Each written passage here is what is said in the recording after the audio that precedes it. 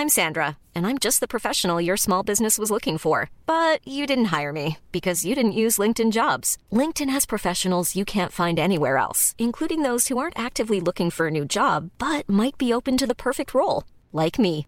In a given month, over 70% of LinkedIn users don't visit other leading job sites. So if you're not looking on LinkedIn, you'll miss out on great candidates like Sandra. Start hiring professionals like a professional. Post your free job on linkedin.com/people today.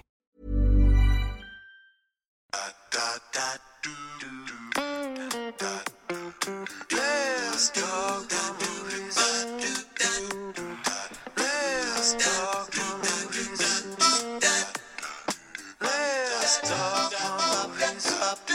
Oh.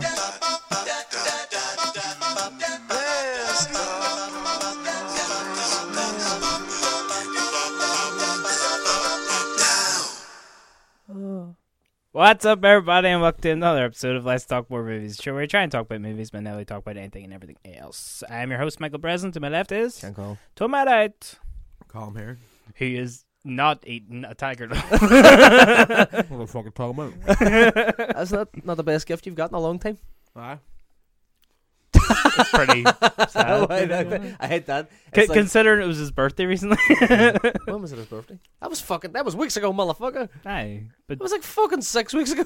aye, but recently in the sense of a fucking year. Yeah, but that doesn't really make any sense. Well, I mean, I got him something for his birthday too. I made him a fucking macaroni and cheese and a semi-Fredo that doesn't quite set. Aye, but Still grapes me. Still grapes me that semi-Fredo. aye, but the fact you're saying to him, is that not the best gift you've had in a while?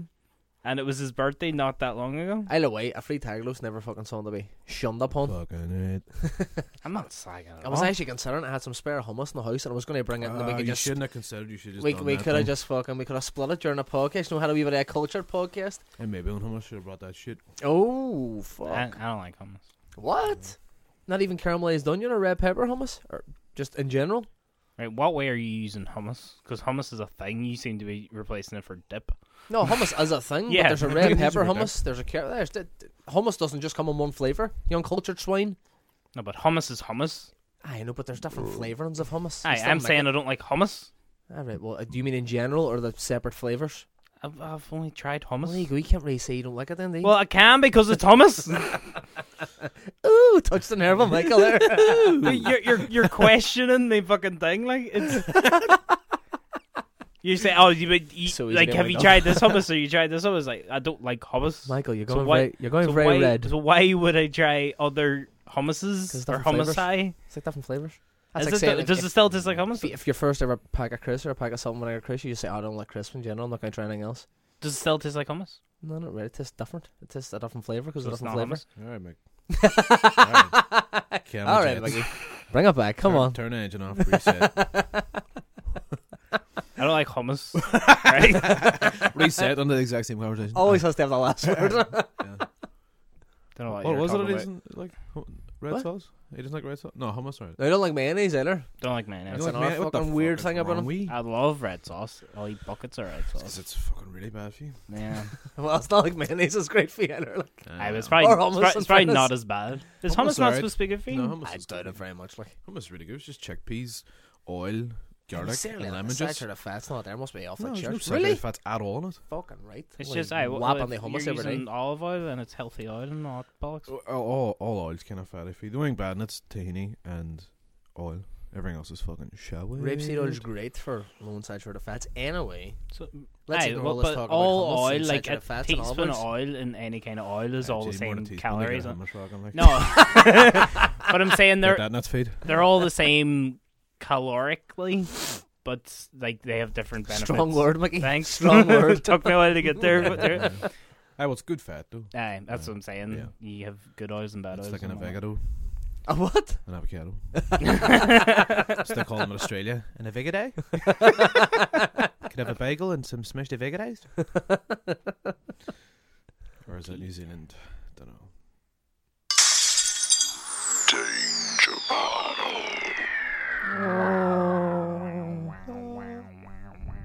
By the way, it's Halloween next week. Are we going to do some sort of themed Halloween thing? Are we just going to? We've done that before. We're going to sack that. Next Friday's the year anniversary of the Fun Club. What? Is it? Mm. It was October that we showed Jaws. 28th. I've always thought it was November. So did I. But then we had to sort the licenses out, and then we came back strong a few weeks after. That doesn't feel right that we showed Jaws 3 days before Halloween last year. I always thought, I don't know, maybe it's obviously right, like, but that's just Bergman's weird. got schnapps. He's got schnapps He's in it, got does he? schnapps. Pictorial evidence. Fuck me, I just assumed it was November. Anyway, it doesn't matter. We're not going to do a Halloween episode, fair enough. But we can. No, we we should, probably will. we should talk about horror films or theme it in some way next week. Aye. Probably a conversation not to have on air. It should probably be a production meeting we're having during an actual episode. Just Anyway, sorry. the lashings of fucking preparation to go on these episodes. It's the only time we talk to each other now. You just all on podcast, just silence all around. Okay, danger bottle. Every week we get bottles of booze, hooch, and liquor. Because it's 3 different things this week. That's Oh, all. what's it? It's back to the miniatures that I got on Hollybobs. I like them. I like this. Are you choosing them, or is it still lucky? Aye, lucky dip. Look Like a dip. Lucky dip. I haven't got one yet that Lucky I've dick. liked. Well, not that I've liked, that I've wanted. I've always wanted a wee fruity one. And, all these years. But so far, I've only got that hard liquor. I don't want that hard liquor. I want some nice and Sweet, because pleasing the hard to my liquor palate. and the fruity ones are usually the same. Like So same do you- bottles, maybe. Do you want liquor, hooch, or booze? I'd say I want more booze. I'm kind of sick of liquor, to be honest. I've been getting liquor. I've been getting like whiskey and fucking bourbon the past 2 weeks. Okay, who wants to dip first? Can I dip first? Because I went last week. Thank you. There's still Yeah. loads on there too. I know there's. Wait, math. 14 left? So that means you had 20 altogether then? Yeah. Oh, see that? I can add 14 on the 6 very quickly. Hey, oh, no, I no can't locking. see No him. locking. Oh, I can't even get my fucking hand in there, Mickey. You're trying to cheat. You're trying to look on like. Oh, no, I know the feeling that one. That feels licorice to me. Oh, fuck. This one's got a bit of rubber on it. Ooh. I haven't seen this one. Ooh, do you have a surprise for me? What the fuck's this here? Ah, for fuck's sake. I got sangria last week. Can I switch this? Nope. Ah, come on. I had it last week. I want something different. That's fruity. You want this I on know, fruity? but I want to try something different. Come on. No, that's the whole point of a I got the lucky dip. same thing You last can week. swap. That was a But nobody's practice. going to swap. That was a practice, no? Come on. I got the same thing last week. Let me swap it. There's fucking $13 Shan, on if we there. don't have rules in life, we're savages, right? Exactly. This is a nom. This isn't them. Ah, come on. Let's just look past the rules Right, this one time. right. I'll give everyone one mulligan. Okay. But What is the this? fuck's a mulligan? It's just a do-over, basically. Okay. It's a golf phrase. Aye, but you're not allowed to use. You're only allowed to use it once. Aye, out of the All whole that whole podcast. time of this That's bag. fine. I can only see myself doing this once. One thing I will say. I about love this. that Shan's fucking forward thinking. I definitely only want to use it this one time. You only do it the last 2 times. So One thing I will say though about this the evidence isn't in your favour. Like, seems to be tapping a certain way. One thing I will say though is that this bottle's got a very fetching hat. You like a wee sombrero it's got? Yeah, that's why I bought it. Very nice, isn't it? Anyway, can I switch this now or what? Well, what do you reckon? Will we put that back or just leave it out? No, put No, it put back. it back. Put it back on. No, but it's very distinctive. It's we Well, we hat. can take now. his wee hat off. No, I think we had Take his wee hat off. no, aye. I'd say leave that one in because we're odd numbers anyway. We 20. Okay. Right, okay, fair enough. So, right, well, yeah, he can can we sit in the just- middle like a wee mascot. It's actually a the really nice sipping hat. centre. I'm very, It's a very, really nice hat. I'm very fond of this wee bottle. The 2 sangrias, they're still there. What, last week's one? I don't really like sangria that much. Well, 2 weeks ago, because last week we had the Yeah. the potato. The poutine. Alright, so I get the pick again. Okay, what do you The see? legality. Fuck, do we see I get sangria again or something? Do you know if there's other sangrias on here? No, that's the last 2 sangrias. That doesn't feel promising. Oh! Just Nah, pick one. Nah. See, you rummage around and try I and know, feel I for know, it. a then rummager. You just You need got a the problem with that? lucky dip. I've got... Oh yes, got pina colada, baby. That's what I was looking for. Ooh, I don't like pina coladas. I don't like it either, but it's pretty. Okay. Would I prefer a wee mojito? I think there's a mojito in there. What the fuck's that song? Getting caught in the rain. Square bottle, that usually means aniseed, or does it? I don't know. Is Your it last one was aniseed. It That was was a square. square.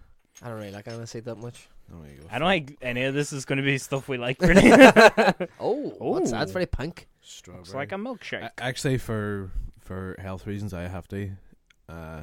Artificial strawberries give me debilitating migraines. Do you want to swap it for a pina colada? I'll take the strawberry. Go on ahead. Yes, Okay. I'll have the strawberry. Thank you very much. So I've got Phrases. That's my kryptonite. If you ever want to take me down, feed me some artificial strawberries. Were you about to use your mulligan there? Yep, but I've saved you from I'll that. bring a doctor's note next week. You get it back if you fucking I actually purchase a kinda doctor. feel, when did you find this out? Because I feel kind of bad for you. Because one of the finest sweets when you were away was those fucking artificial strawberry chews. Remember them? Yeah. They were amazing. Could you not eat them? It's I don't know what it is. It's usually artificial strawberries, like a juice box. Juice bags. Strawberry, Like a suki. Specifically strawberries? usually. Fuck me. But then, for example, do you know like the jelly or the jam flavor in or the marmalade or whatever in Jaffa cakes? yeah. Certain types of that, you know, if you're using it for a cake filling or something, like if there's like if it's all natural, it's fine. But if there's something artificial in it to enhance the flavor, it's usually that which gives me a big fucking dirty migraine. It's obviously, well, it's like artificial fruit, but maybe it's just a certain thing that goes on the other sorts of foods. Like, what do you call them again? An M number? Or something? E number. E number. An M number. An E number. So maybe you're And allergic to a certain E Smarties number. give you a headache. No, Smarties don't do. Smarties just they drive me fucking. Well, I sick. think they got rid of all the E cheap numbers now. shit. That was the only thing I wasn't allowed as it went. Well, obviously I wasn't allowed like heroin or cocaine or anything, but like it was the only thing that was relevant allowed in my that, existence that I wasn't allowed. I was Smarties? barred from Smarties. Because the E 'Cause- numbers. No, not the E numbers. Apparently they just sent me a butt over the edge and made me I couldn't handle it. My danger bottle is Flugel. Flugel. Flugel. And what is it? Um, Oh, I had my fingers in that one. I know by the look of the bottle. let My fingers the all over that. it says on the back, "Let the duck out," because there's a quite entertaining duck on the front of this. I think this might be like an energy drink kind of thing, But like does it have alcohol? Is that, like that's the main vodka thing? and energy. Is that not like that's illegal? they're not allowed to do that. Like. I know you can like mix Red Bull and vodka yourself because you've got freedom of choice. But I don't think you can, Because you're a person. you're a person. But I don't think that you can You have two actually hands. put them together. Like you know what I mean? Because Well, I know right enough because you used to get what this like is gin Spain, and baby. tonic cans, and you would still get them. And then what's the other one? You can get the Yeah, it was just vodka and Red Bull. I don't know if they done them in the same can, but I mean I know there's a whole big thing about that because the Red Bull speeds up your heart and the fucking vodka slows it down, so it's about fucked. Right, can I try my phrases? It's actually called Samberry, but it's definitely strawberry. Like Samberry. it's strawberry liqueur, but it's 16%, which isn't so bad. Pina colada. Right, I'm gonna have a go with this. I'm googling this to see what. I'm gonna have a something of my phrases here. Fresno. That's fucking delightful. Oh no, what they're actually. That's not really. Fresno Bob.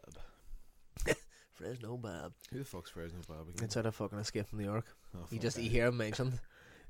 You see when you're down at Fresno Bob. That's a class name. I've brought that up about fucking 5 times in this podcast.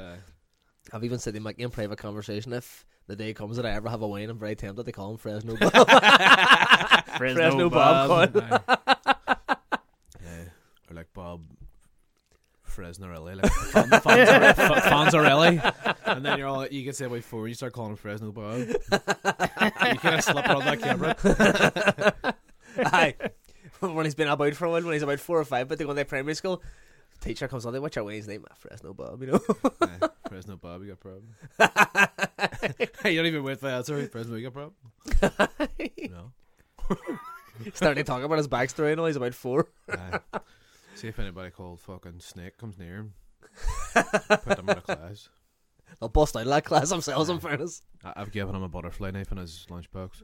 So it should be alright. We roll a Semtex. Aye. And beside the cheese strings. I've given him an Uzi 9mm. And I'm sure I'll sort out fucking Snake Ploskin. Right. I'm on the Flugel website, and the first thing that comes up, once again, let the duck out. Yeah, they seem to be really fond of this. Seems to be their big thing, though. But then this is the first kind of thing writing they have on the website. The buzz, the ingredients, the unlimited pleasure, and the ultimate experience all make Flugel more than just a drink. Flugel is a unique ritual. Flugel is fun. Still How? not explaining what it is. No, wait. How? Question mark. It is very simple, actually. Where there is a party, there is Flugel, and the other way around. What the This is the most coded description I've ever heard in my life. Some cunt with Asperger's fucking read that. if one person starts drinking Flugel, they always join by more That's people. it. It's, Bottled cocaine. you know what? I'm going to say, right, I'm now starting to think that Flugel's a front for a cult or something like that. Well, the ritual is not something you do on your own. You do it with everyone. You are a flugel and knock. You get a flugel and knock on the bar or table. You unscrew the cap and put it on the tip of your nose. Fuck. Are you sure you just haven't went on the Spanish website, but really bad translation? Then you put the bottle in your mouth without using your hands, knock it Almost back, like a and enjoy game. the party. That sounds like the It fucking still hasn't told me what's shittest fucking game. in it, though. That's the point. You're not supposed to know. Here. What do you see? This is like fucking Jim Jones Kool-Aid. If you drink this, you're going to become suggestible to this cult. What's Jim Jones? You think of Jonestown? I'm not going to go on that. Just on a very, just a part of history I'm very interested in, but I'm not going to bring down our Friday night buzz by chatting about it. Yeah, I'm about to drink something fucking weird here. So. It's right. Product information. Since introduction in 1996, it has been a long party with Flugel. It first took off in the something bars, They seem to and be then scared in every question, and don't then they? found its way to partygoers and discothequers, clubs and festivals, as well as a real market leader. Flugel is rapidly conquering the whole of Europe. It sounds like this website was made in like the 70s or something. It just keeps saying it's a party starter. Like Aaron said, quite possibly bottle cocaine. Maybe this is how all the fucking... Or legal absinthe or Aye. something. Maybe that's how all the fucking narcos are getting it across state lines now. Aye. Just whacking on the balls of Flugel. Right, here, Reducing the terms product of information. white powder. Right, party drink with red vodka. What the fuck is party drink? Party drink. Party drink. It's definitely Red Bull. Aye, probably. Aye, but And maybe it's that, actually red too. Which maybe is that's their way of skirting around it. You know, It's- that whole thing about it being illegal to do that. But certainly they'd be found out. It's the ultimate socializer. It's The Bit- ultimate socializer, bit which also right. sounds again like cocaine. you also never sounds drank like a Flugel on memory your as own well. once again. The ultimate socializer. It's probably just a fucking ground up paracetamol or something. Small shot, big party. Aye. I'm Just kind fucking- of terrified of this thing. It's vodka and Kilpol, like. Okay, let's do this thing. Get Lindy, baby. Oh, how was your pina colada? Delish, man. Was it? Yeah, it was like Aye. like a pineapple aid, Vitazaid, one. pineapple Oh. style. What's your alcohols, Vols? Mine's 16%. I'm 16 as well. I'm 10. Oh, it's a tie. No, the strawberry frizzes, the strawberry liqueur thing. It was nice. I mean, like, it's obviously just really strawberry. It kind of tastes like a strawberry cheesecake when you drink it. But then there's a kind of weird butter aftertaste, which maybe ain't the most pleasing, but still good. So your thoughts on Flugel? It just tastes like sweeties. It's not so bad. Yeah. What are you saying? I'd say in about 10 minutes you could be chewing the jaws yourself. It's like fucking No, any dealer's not gonna give a ring. quadruple distilled fucking castor sugar. There you go. Let the party commence. You put the cap in your nose now. Nah, fuck Not put that the ball in your mouth, man. No. Have you learned nothing from the website? That You guys know how website's to fucking drink. weird, man. Did it look? I mean, I couldn't see the website. You were only reading it out, but it seemed like it would look really shitty and poorly put together. Was it? Yeah, well, it looked alright. Like, it was a mobile version. It wasn't... No way you get those websites that don't have mobile versions and they come up really shit on your phone. This at least had a mobile layout. It seemed like it would have been one of the worst selection of a GoDaddy. You know what I mean? It seemed like a sort of GoDaddy site. No, it looked alright. Just terrifying information. Anyway, we've all enjoyed our Danger Balls. Very nice, very nice. Very nice. Very nice. Shall we move on? Yeah, shall we move yeah. Ah, thanks. Even though I'm dumb. I was going to ask, well, Mickey, you seem very upbeat tonight. Really? We drinking consistently before we got Were here? you? Yes. No. I'm just a happy-go-lucky scamp. No, you're not. You Yeah, get I'm really not. Really not. Yeah, that's why I asked the question originally. No, I think it was just... Mikey was getting some before we fucking arrived. Like, No, she was making cupcakes. Sweet fucking garlic pasta, which I smelled when I came on this. I rang him at It's like just 7 and I pasta. said, "Oh, come on, we did it 8 and Mick's all, aye. Nah, I'm only joking. I was unfortunate as shit just I just punching a serious loaf just.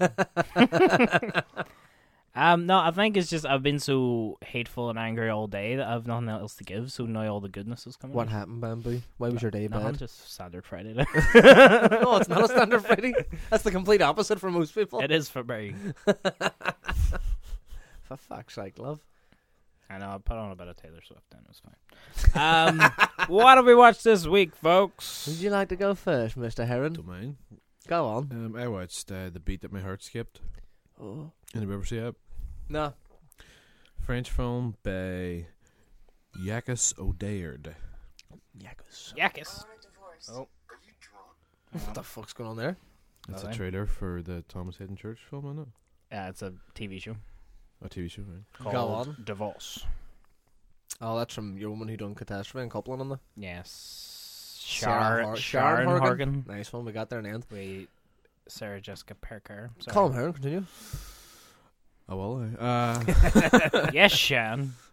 Beat Them Heart Skipped. It's I think what they try to do in America was build it like this sort of Martin Scorsese, like even on the fucking the taglines in the poster was like a raging gangster film. You're all, come on, that's a bit fucking on the nose there, like.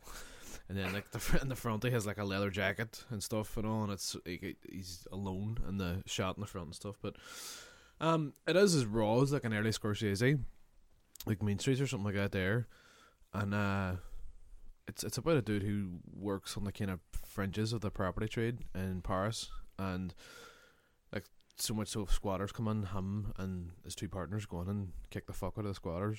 I mean, it's set in a particular time period where there was a lot of immigrants coming to Paris and stuff. 70s and 80s.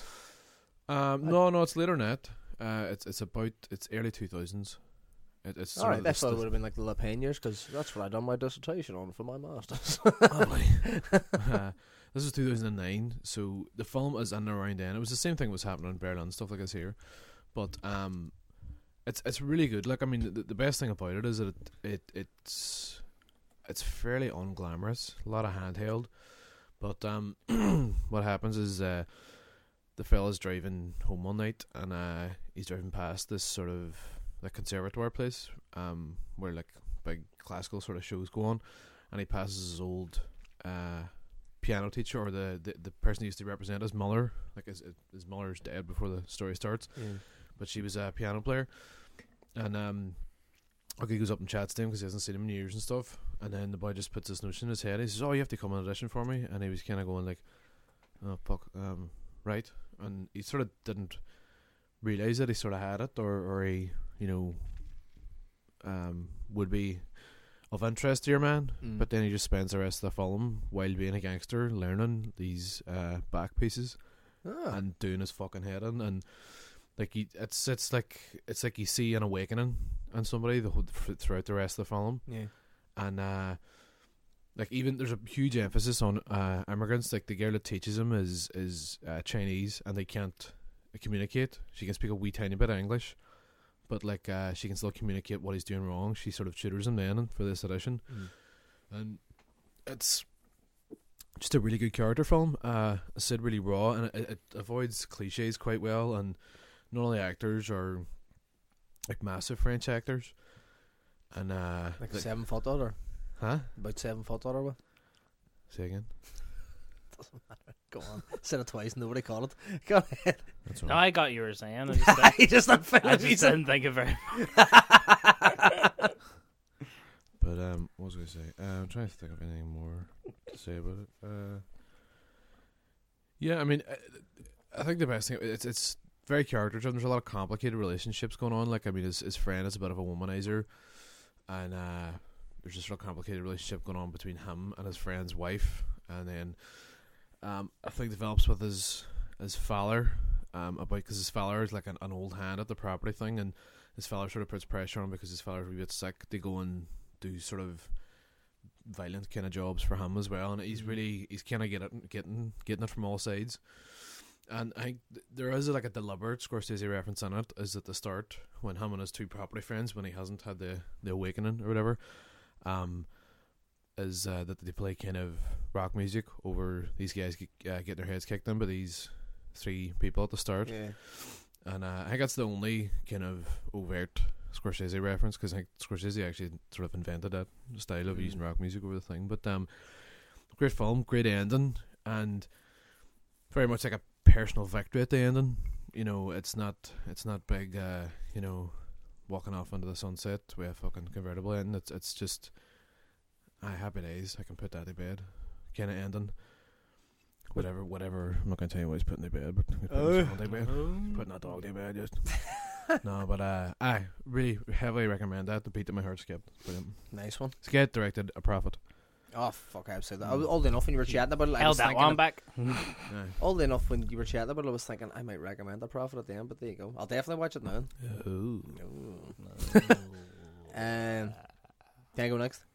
Yeah. This week I watched Don't Breathe, which has just been out this year. It was out about, I don't know, I think it was out like fucking 3 or 4 months ago or something like that there. It was Try 3 or 4 weeks ago. Oh yeah, 3 or 4 weeks ago, yeah. But Fede Alvarez, I think the only film that he directed bar that was the Evil Dead remake. And usually with horror remakes, they're easy to shit on. I went to cinema to see the Evil Dead remake, and I'm not saying it by any means was a fucking outstanding film, but it was pretty good. I mean, it ticked the box as well. I thought you hated it. No, it wasn't Evil Dead remake. I hated it. I actually didn't even mind. It was the Halloween remake. You're probably thinking I did. No, I specifically remember you going to see the Evil Dead one. You went to see it with Lita. Mm. Aye. Yeah, No, I think it was. I don't know. Maybe straight after. And then you maybe at the time, but now that I've had 3 years to kind of do of it, it wasn't as bad as what I was expecting.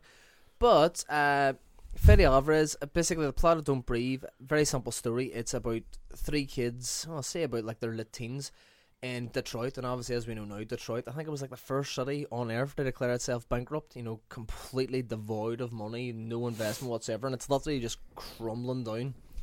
And obviously because their city's in such disarray or whatever, they've decided to rob houses just to kind of make ends meet.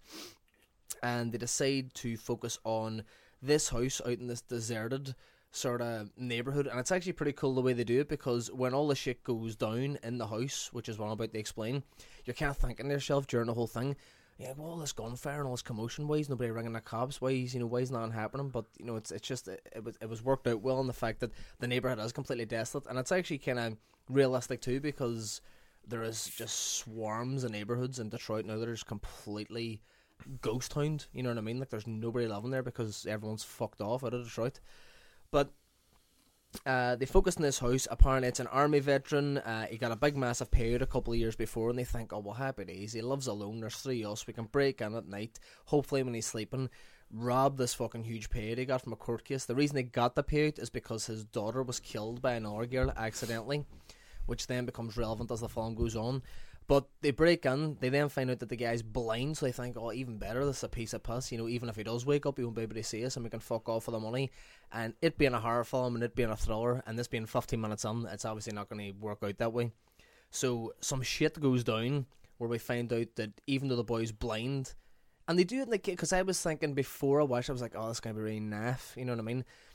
They do it in that, apparently, blind people who've been blind for years, they don't have superpowers with all our senses, but their other senses are heightened in a certain way. Does it become the Rocketeer? No, see, I that's what I was thinking. I really don't want these boys to basically be breaking into Daredevil's house, like, you know what I mean? Like, that's what I was thinking, like. But you just see 2 wee ears. You just you know, in the background, just you see the wee bully clubs pop out of the shadows, just. But that's it. I was kind of worried about how they were going to handle, you know, this fucking lonesome blind sort of Gulf War, I think, veteran or something like that, and I don't want him to be doing like fucking flying kicks and, you know, doing all this kung fu and stuff. The way Fede Alvarez handles it, it's as realistic as what you could expect, and you do genuinely believe that this boy, even though he's blind, because he's been blind for so long and his senses are slightly heightened, and because he has former training as a soldier, how he takes, plus it's his house as well. Plus it's his house, but how, and as well it's pitch black. And like you said, the 3 robbers don't really know the house as well. He's got stuff set out just in case this happens, because it turns out that he is a bit of a paranoid freak. I think that is one of the strongest things about the film. That's dealt with in a very realistic way that you can actually buy into. Because I think that if they would have broke into that house, and like I say, he would have became Daredevil, then because of the tone that had been set up so far, I think he would have switched off then and thought, this is a load of shit, like, you know what I mean? Is it pitch black as soon as they go into the house? It's very dark. I mean, a lot of the film, especially all the stuff in the house, whilst it's being built up, is very, very dark. I thought he was going to go into a Pitch Black reference. Alright. No, it was He just just pulls off a wig. It's Vin Diesel. Just, It's pitch black for Stephen Lang all the time, like, but Stephen Lang also plays the sort of ex-vet, yeah. and he's really, really good, very, very good. No, I was going to go into the thing of, do blind people turn on the lights if they live on their own? Fuck right, actually, right enough. That's what, Never thought about that. Well, if they live alone, then why the fuck would they? Aye. Fucking no electricity balls for him, anyway. Nice one. I like that. Well, you can turn the radio or I something. remember the first short Need story. the radio on, keep him entertained. So we're not gonna be whacking on the TV. I Like. remember the first short story I ever wrote when I was like at fucking really young at school, and it was like it had to be about a blind person. There was like a thing you just had to do and whatever. And that was one of the first things that came to my head. I actually tied a scarf for my head and tried to walk around the house. but that's the sort of get it in your head. It just showed that Heron would be a writer. He was trying to get inside the head like character. Get inside the animals. But no, and that was the first conclusion that came to. So how would you know it's night or day? You would have to go, is it cold, is it warm, is it, you know, this kind of thing. It is a very interesting concept, though. I mean, even just you jokingly bringing that thing up about how like a blind person sort of perceives the world. Now, obviously, in Don't Breathe, because it is just a kind of standard horror thriller, they don't delve into that. It's just more about how dangerous this guy can be, even though he's got a disability. And oddly enough, it was kind of interesting. I read an interview with Fede Alvarez, the director, just after I watched the film, and he kind of put across an interesting point. He says that he'd done the Evil Dead remake, and because it was a remake, there was a lot of sort of studio interference, and obviously Jason Voorhees, like Michael Myers, your sort of classic monsters, is this just unstoppable force of nature, and you don't know if there's a bit of the supernatural involved in there, but basically he's a lot stronger and a way bigger advantage than the protagonist in the film. And Fede Alvarez immediately thought, would it not be cool if the boogeyman in my next film was actually at a huge disadvantage to the protagonist, and how would you play with that, and how would you kind of break certain tropes? And I thought that was interesting. And because Wait, why did you bring up Jason Voorhees? Jason Voorhees, because oh fuck, Evil Dead. So I was thinking I- Friday the 13th. I know, I was Right, gonna Jesus, say. I was thinking Friday the 13th. Aye, well, obviously the protagonist in Evil Dead anyway, still Aye, this yeah. big sort of boogeyman. But I thought it was pretty cool, and it kind of shows in the work, I think, because it's not like one of these ones where they were sitting about a script table one day and Fede Alvarez says, oh, you know, be mad actually, if your boogeyman's blind, actually that'll be a bit different. It's obvious that it was but it's obvious that fucking it's obvious that the disability thing was there from like the fucking opening stages of the script writing.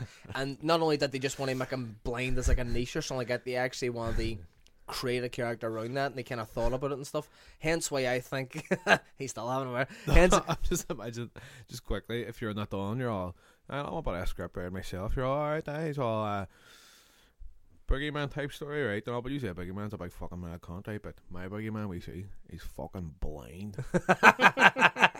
see, I'm thinking about rewriting Aye, Halloween, but Michael aye. Myers was fucking thief. Aye. Michael Myers can't see, he's blind as a fucking bat.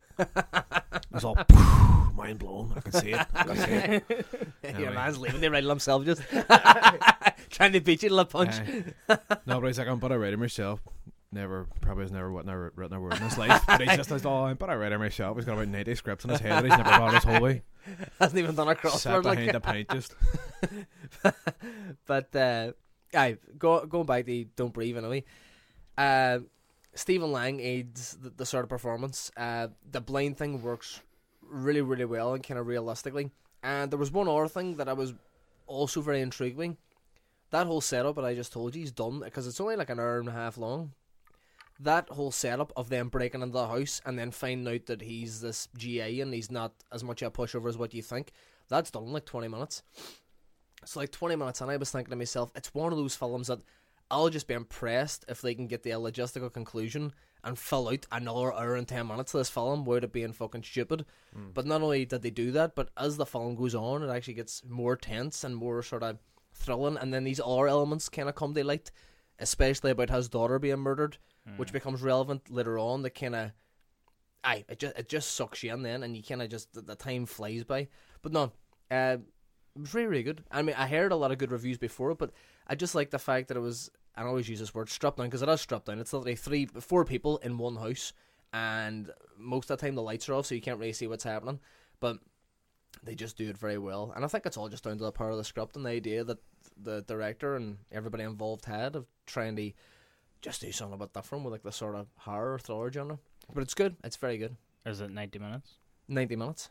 Nice. It is indeed. We 90 minutes. We like that in this podcast. Just Films doesn't for the man on the go. doesn't outstay its welcome, you know what I mean? But no, very, very good. So definitely give it a holla. Awesome. Film I watched this week was the new Netflix film. Which one? The Siege of Jadotville or something? What? That's a new Netflix film, The Siege of Jadotville. Oh, Did that just come up? We fucking, what do you call him? Mr. Grey, the boy from where we're from. What do you call him again? What the fuck, Jamie Dornan? That's what Mr. Grey. Mr. Grey, Aye, from 50 Shades. Fucking 50 of Shades, that's Grey. shit. Okay. No, Mascots. It's- Christopher Guest new I didn't- movie. Oh, is it Christopher Guest? Yeah. See, this sometimes, before you go, this fucks me off sometimes about Netflix, is that you can't really, because I seen that last week, and like, I kind of liked the image, and I sort of was intrigued by like the wee sort of semi-description that they give, but I assumed it was a documentary about actual sporting mascots. So it's it's Chris. Oh fuck, I'll definitely watch it anyway. Go ahead. You don't even have to sell me now. Okay, let's move on. No, yeah, so it's Christopher Guest's new film. It's set in the world of mascots, so it's done documentary style, which I think all his films are documentary style. Yeah, like Best in Show. and Best in stuff. Show and Waiting for Guffman. For your Shoes. consideration. Yeah, That's was that his last one, or did they have one No, after Best that? in Show was after. He's seen in Hollywood as like being one of the smartest screenwriters and directors, but obviously his films never make fuck all money, but they also cost him money, but he just flies on the radar. Yeah, But his back catalogue is fucking lethal. And as well, sure, even Spinal Tap, I mean, they all co-wrote Yeah. that too, like, you know what I mean? But anyway, So Christopher Guest wrote Spinal Tap. well, they all sort of co-wrote it. Like, I think it was all just mostly Aye. Christopher improvised. and Guest stuff. and Spinal Tap. Christopher Guest is Nigel Nigel. Hubbard on the. He's the blonde one. The lead. Hubbard? Is it Hubbard? That doesn't sound right. I don't know. Nigel, whatever. No. I always mix him up with, the guy from Beetlejuice, and he's in Ferris Bueller as well. Michael McKean. Oh no, it's Jeffrey Jones. He's Jeffrey the- Jones. He's the husband in Beetlejuice. And he's the principal in Ferris Bueller. Aye, aye. He turned out to be a pedo. Did he? Yes. He looks like a pedo. Very No, unsavory I'm character. Wait, Anyway. who's he? Jeffrey Jones, he was the principal in Ferris Bueller's Day Off. But who's he in Spinal Tap? He's not in Spinal He's Tap. not in I said Spinal I Tap. always mix. Alright, I thought you were them on up. about someone in Spinal Tap, sorry. Anyway, yeah, so Mascots. It's Christopher Guest's new film. Bloody It's pedos.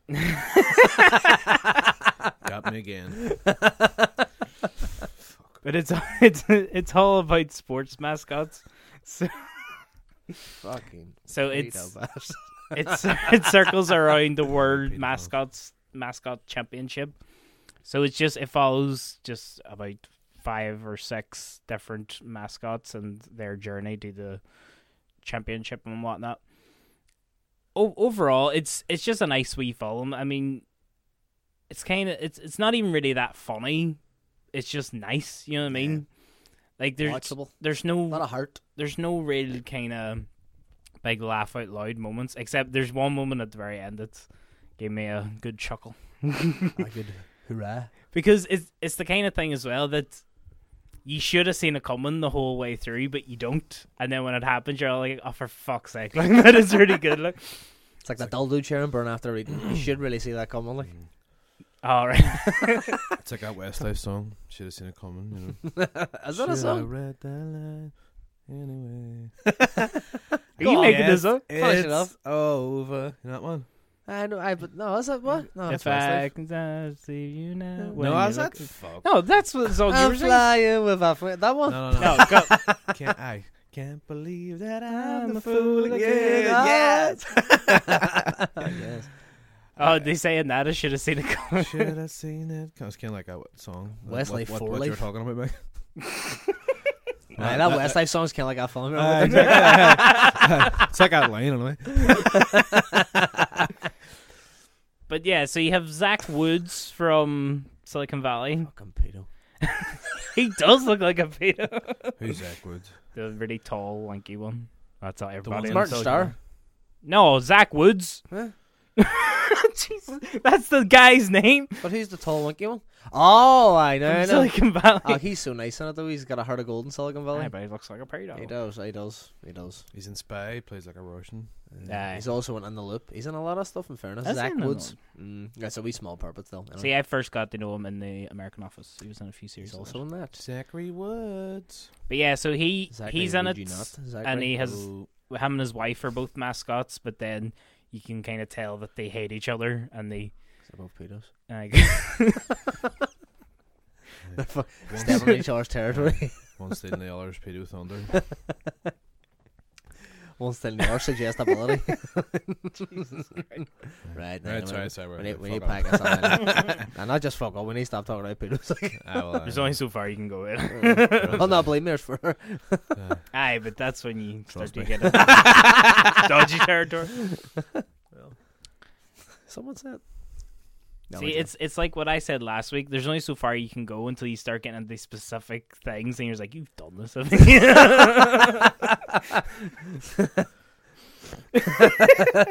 Go on then, go on about your film.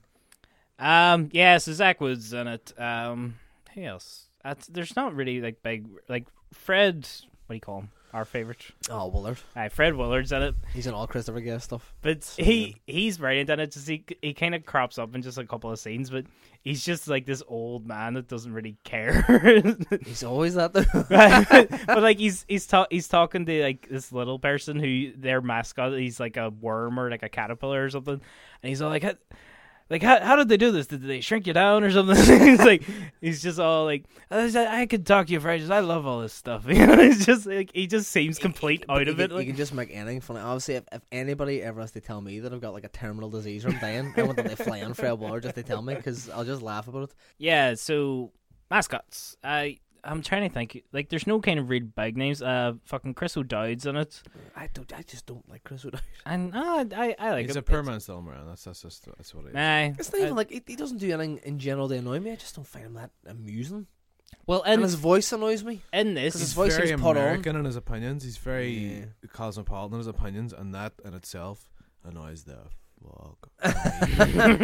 Oh, you can't do that. You're off. Fucking piss off, Chris. Yeah, I think it's even more the fact that bottle. I think that a lot of people find Chris O'Dowd funny for his voice alone, because he's got a kind of stupid cartoony voice. But first of all, I find his voice very, very irritating, and second of all, you're not really that funny if just people think you're funny because your voice sounds fucking shit. Well, To he be has- he has fair, a I liked him in different voice in this. Bridesmaids. I thought he was good in Bridesmaids. But that's more just like as a romantic lead, you know what I mean? That's because there's a wee bit more depth to him. I don't know, I just really like and him. then what's the one? Moon Moonboy?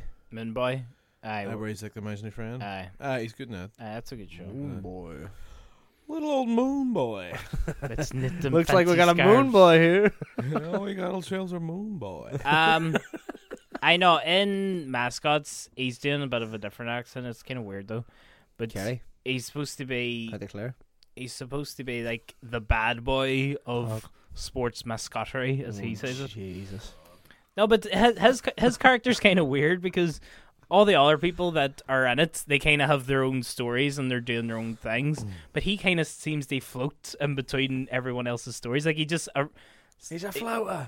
no, like because there's an English boy in it from What? South Croydon, and he's a mascot for like a non-league Where the fuck's South Croydon? Croydon. Croydon. Oh, it's set in England. No, just this guy's from England. He goes over to America to the World Mascot Championship. Maybe say Croydon right the first time, next time we will.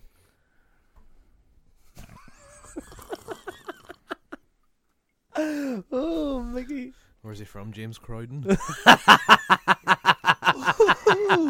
We got ourselves a moon boy. We got ourselves a moon boy.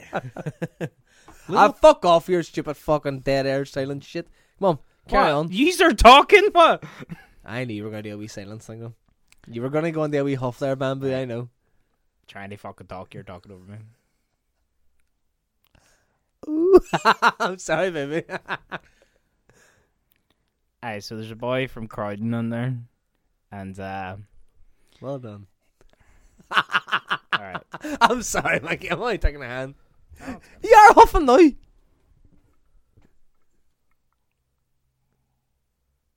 Motherfucker. There's an English boy in there, and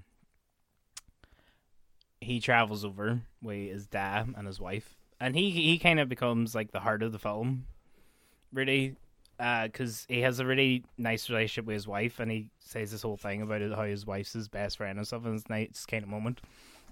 But his dad, his mascot is called Sid the Hedgehog, and his dad was Sid before he was Sid, and then his dad was Sid before him. So And it's so, like Ant-Man sort of. aye. No, So, so his dad keeps telling him like how to be Sid, and like because in the actual competition they all just put on like a routine, like they just do a wee mascot thing. yeah. and so he keeps telling him what routine to do and what he can and can't do. So his whole thing is trying to break away from his dad, because he has this routine that he wants to do with a ladder. He says the ladder routine will work, and he's like, no, it's stupid and all this here. So what I was saying about Chris O'Dowd is he kind of floats in between everybody else's story, and because with the English guy, he meets him at the hardware store when he's about to return the ladder, and he kind of says like, oh, what the fuck do you care what your dad thinks? And I was like, he kind of talks him into keeping the ladder. Yeah. And then there's a bit later on where Chris O'Dowd is just coming on to this scare that's she's a mascot, like, but it doesn't really serve any purpose. It's just it's not even that funny. He just kind of he's all, oh, I'll be out there watching, and It's almost just like following him. it's for, just like, a cheap bit laughs or flirty. something. But Bit raunchy. it just doesn't seem to work. I don't know, it's just a bit weird that they kind of have him and they're floating about and not really doing anything. He's in what do you call it? What was it? Being 40? What the fuck do you call it? This is 40. This is Is 40. he in that? He's in that for like Keep at the mind. party scene. Him and Jason Segel have like a scene where Jason Segel's like this. Like, I think he's like a yoga instructor or something like this here. And Is Jason Segel not just playing the character he would have played in Knocked Up?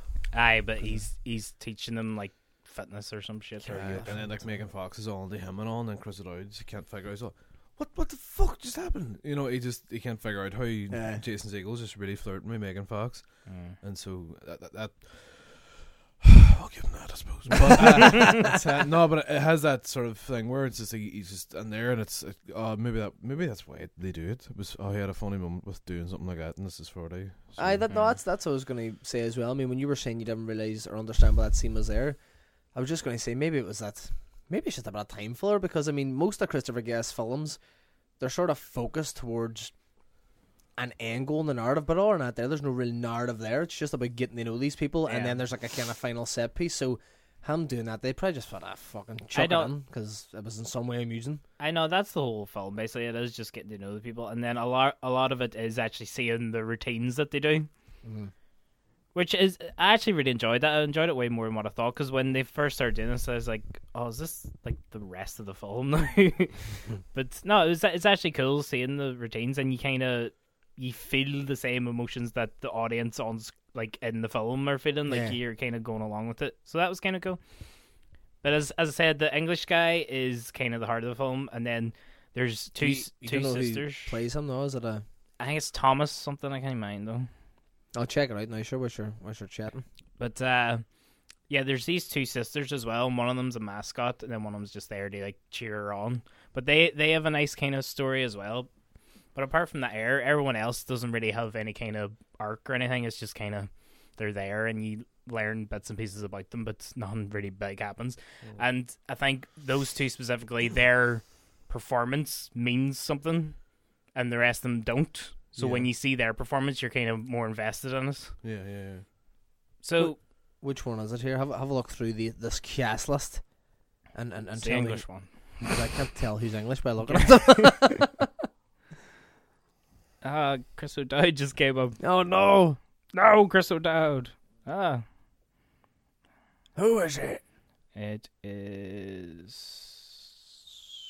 He's pretty low down the credits concerning he's the fucking hard of the film. Tom Bennett. Tom Bennett. Didn't recognize him there. Tom Owen Jolly. Owen Jolly. Him. That name sounds familiar. okay. Tom Bennett. I know, he's been, because he was on the Empire podcast there recently, and they were chatting that he had like a great year, and he was in all That's stuff. not the same person in those two films. I know. No. Jesus Christ. I was a very handsome man, and I looked, I was like, Jesus. Yeah, he's the younger About one. 3 divorces and fucking about him a life crisis on there. Go on. But yeah, overall, I'd say it's... And he's actually from Croydon. Yeah, I know, because I think he worked with Christopher Guest and someone else, and Christopher Guest specifically wrote him in to this here, and I chose where he was from. I like it. But yeah, overall, it's just a nice film. It's just a nice hour and a half to spend. It was enjoyable, but nothing big, laugh out loud or anything. But it was just all nice and happy and bright. Lovely stuff. I've also just noticed there now from you talking about Christopher Guest that they take away from him. Not saying it's unoriginal or anything like that, because he's got a formula, and obviously he's got his own sort of distinct style of comedy and direction that works. But every one of his films seems to be about desperate people on the lead up to a big event. For Your Consideration is about different people involved in the movie business on the lead up to the Oscar nominations. What's the For Your Consideration about again? For Your Consideration is about Who's in I can't. Parker Posey's in all his films, aren't it? It's Christopher Guest. I'm near enough sure. I haven't seen it in years. Christopher Guest is in Mascots. He's, as well. he's usually in his own films. He's on that. Parker Posey's on there too. I can't really remember who else. I Fred haven't watched it in Willard. ages. What? Fred Fred Willard. Willard is more like them for your consideration too. Then Best in Show is about all that these desperate dog people show? on the lead up to like the head dog show on Earth or I whatever. don't think I've This actually seen it. Christopher Guest film. About no. I know. I don't think I've seen any of them apart from this Spinal Tap. Obviously, Then obviously just this one's Dirty about mascots, and then what was the other? Oh, I know. In fairness, Waiting for Godot, isn't it? That's not about a big event. Waiting for Guffman, sorry, but those are three. Why? What's Something. Waiting for Guffman about? That's something I've never seen. Waiting for Guffman. Alright. I've never seen it, but I know that it's not formed around a big event anyway. I think it's a play on Waiting for Godot. What's Waiting for Godot? It's that famous. It's Beckett on a famous Beckett play it's about two Beckett, men yeah. just basically waiting for someone to come, but the whole play's just them sitting there talking existentially about life and all this shit. Oh. Okay, we'll go on to recommend. No, we're not. Okay, we'll go into topics. Woo! Roller coaster. Colin Heron has a topic and a big it was, three. I'll say no. It was something we didn't get to talk about last week because we ended up just talking for Because ages your about Rogue One. massive erection. And the thing I was going to tail off from Rogue One is that they're bringing Darth back. And Oh, he back. Oh, he back, Oh, he back. motherfucker. She bring back Samuel Jackson. And then again they be all, oh, he back. Big miss. I think they said Central recently. Windu. I think they said recently like Mace Windu isn't actually dead, even though he went flying out that fucking one day. He just wasn't there for the last 10 minutes. What do you call Mace, Mace? Mace Windu? Hey, Mace's Monday. What's Mrs. fucking son's name again? Eurospar. Oh, God. Even halfway through I that joke, I was all- you're not Shad, no, don't be it. no, don't bother Shad. Cairo 24/7. Grandson Centra one day. Anyway, go on.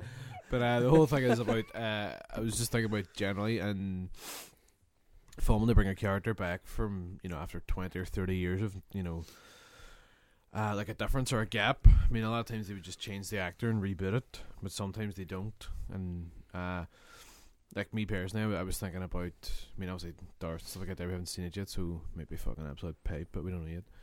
I was thinking about, like Paul Newman and The Colour of Money. As you.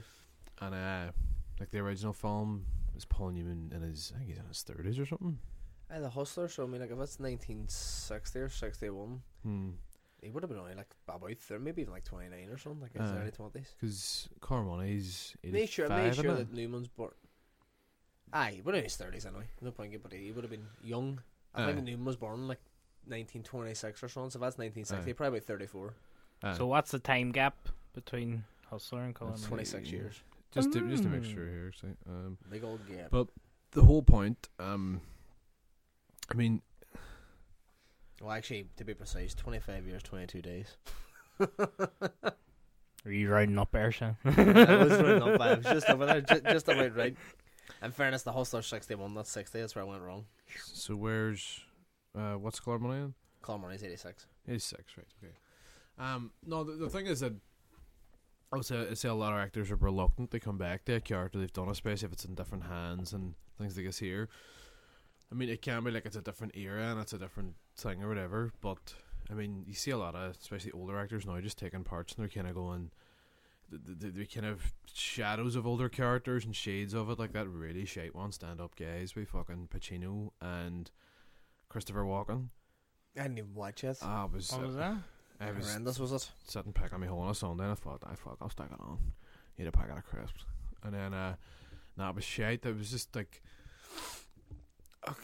just this really shite swan song of one of them getting out of jail and them one's going, one of them has to kill the other or something like this here. And it's just this stupid, lazy written.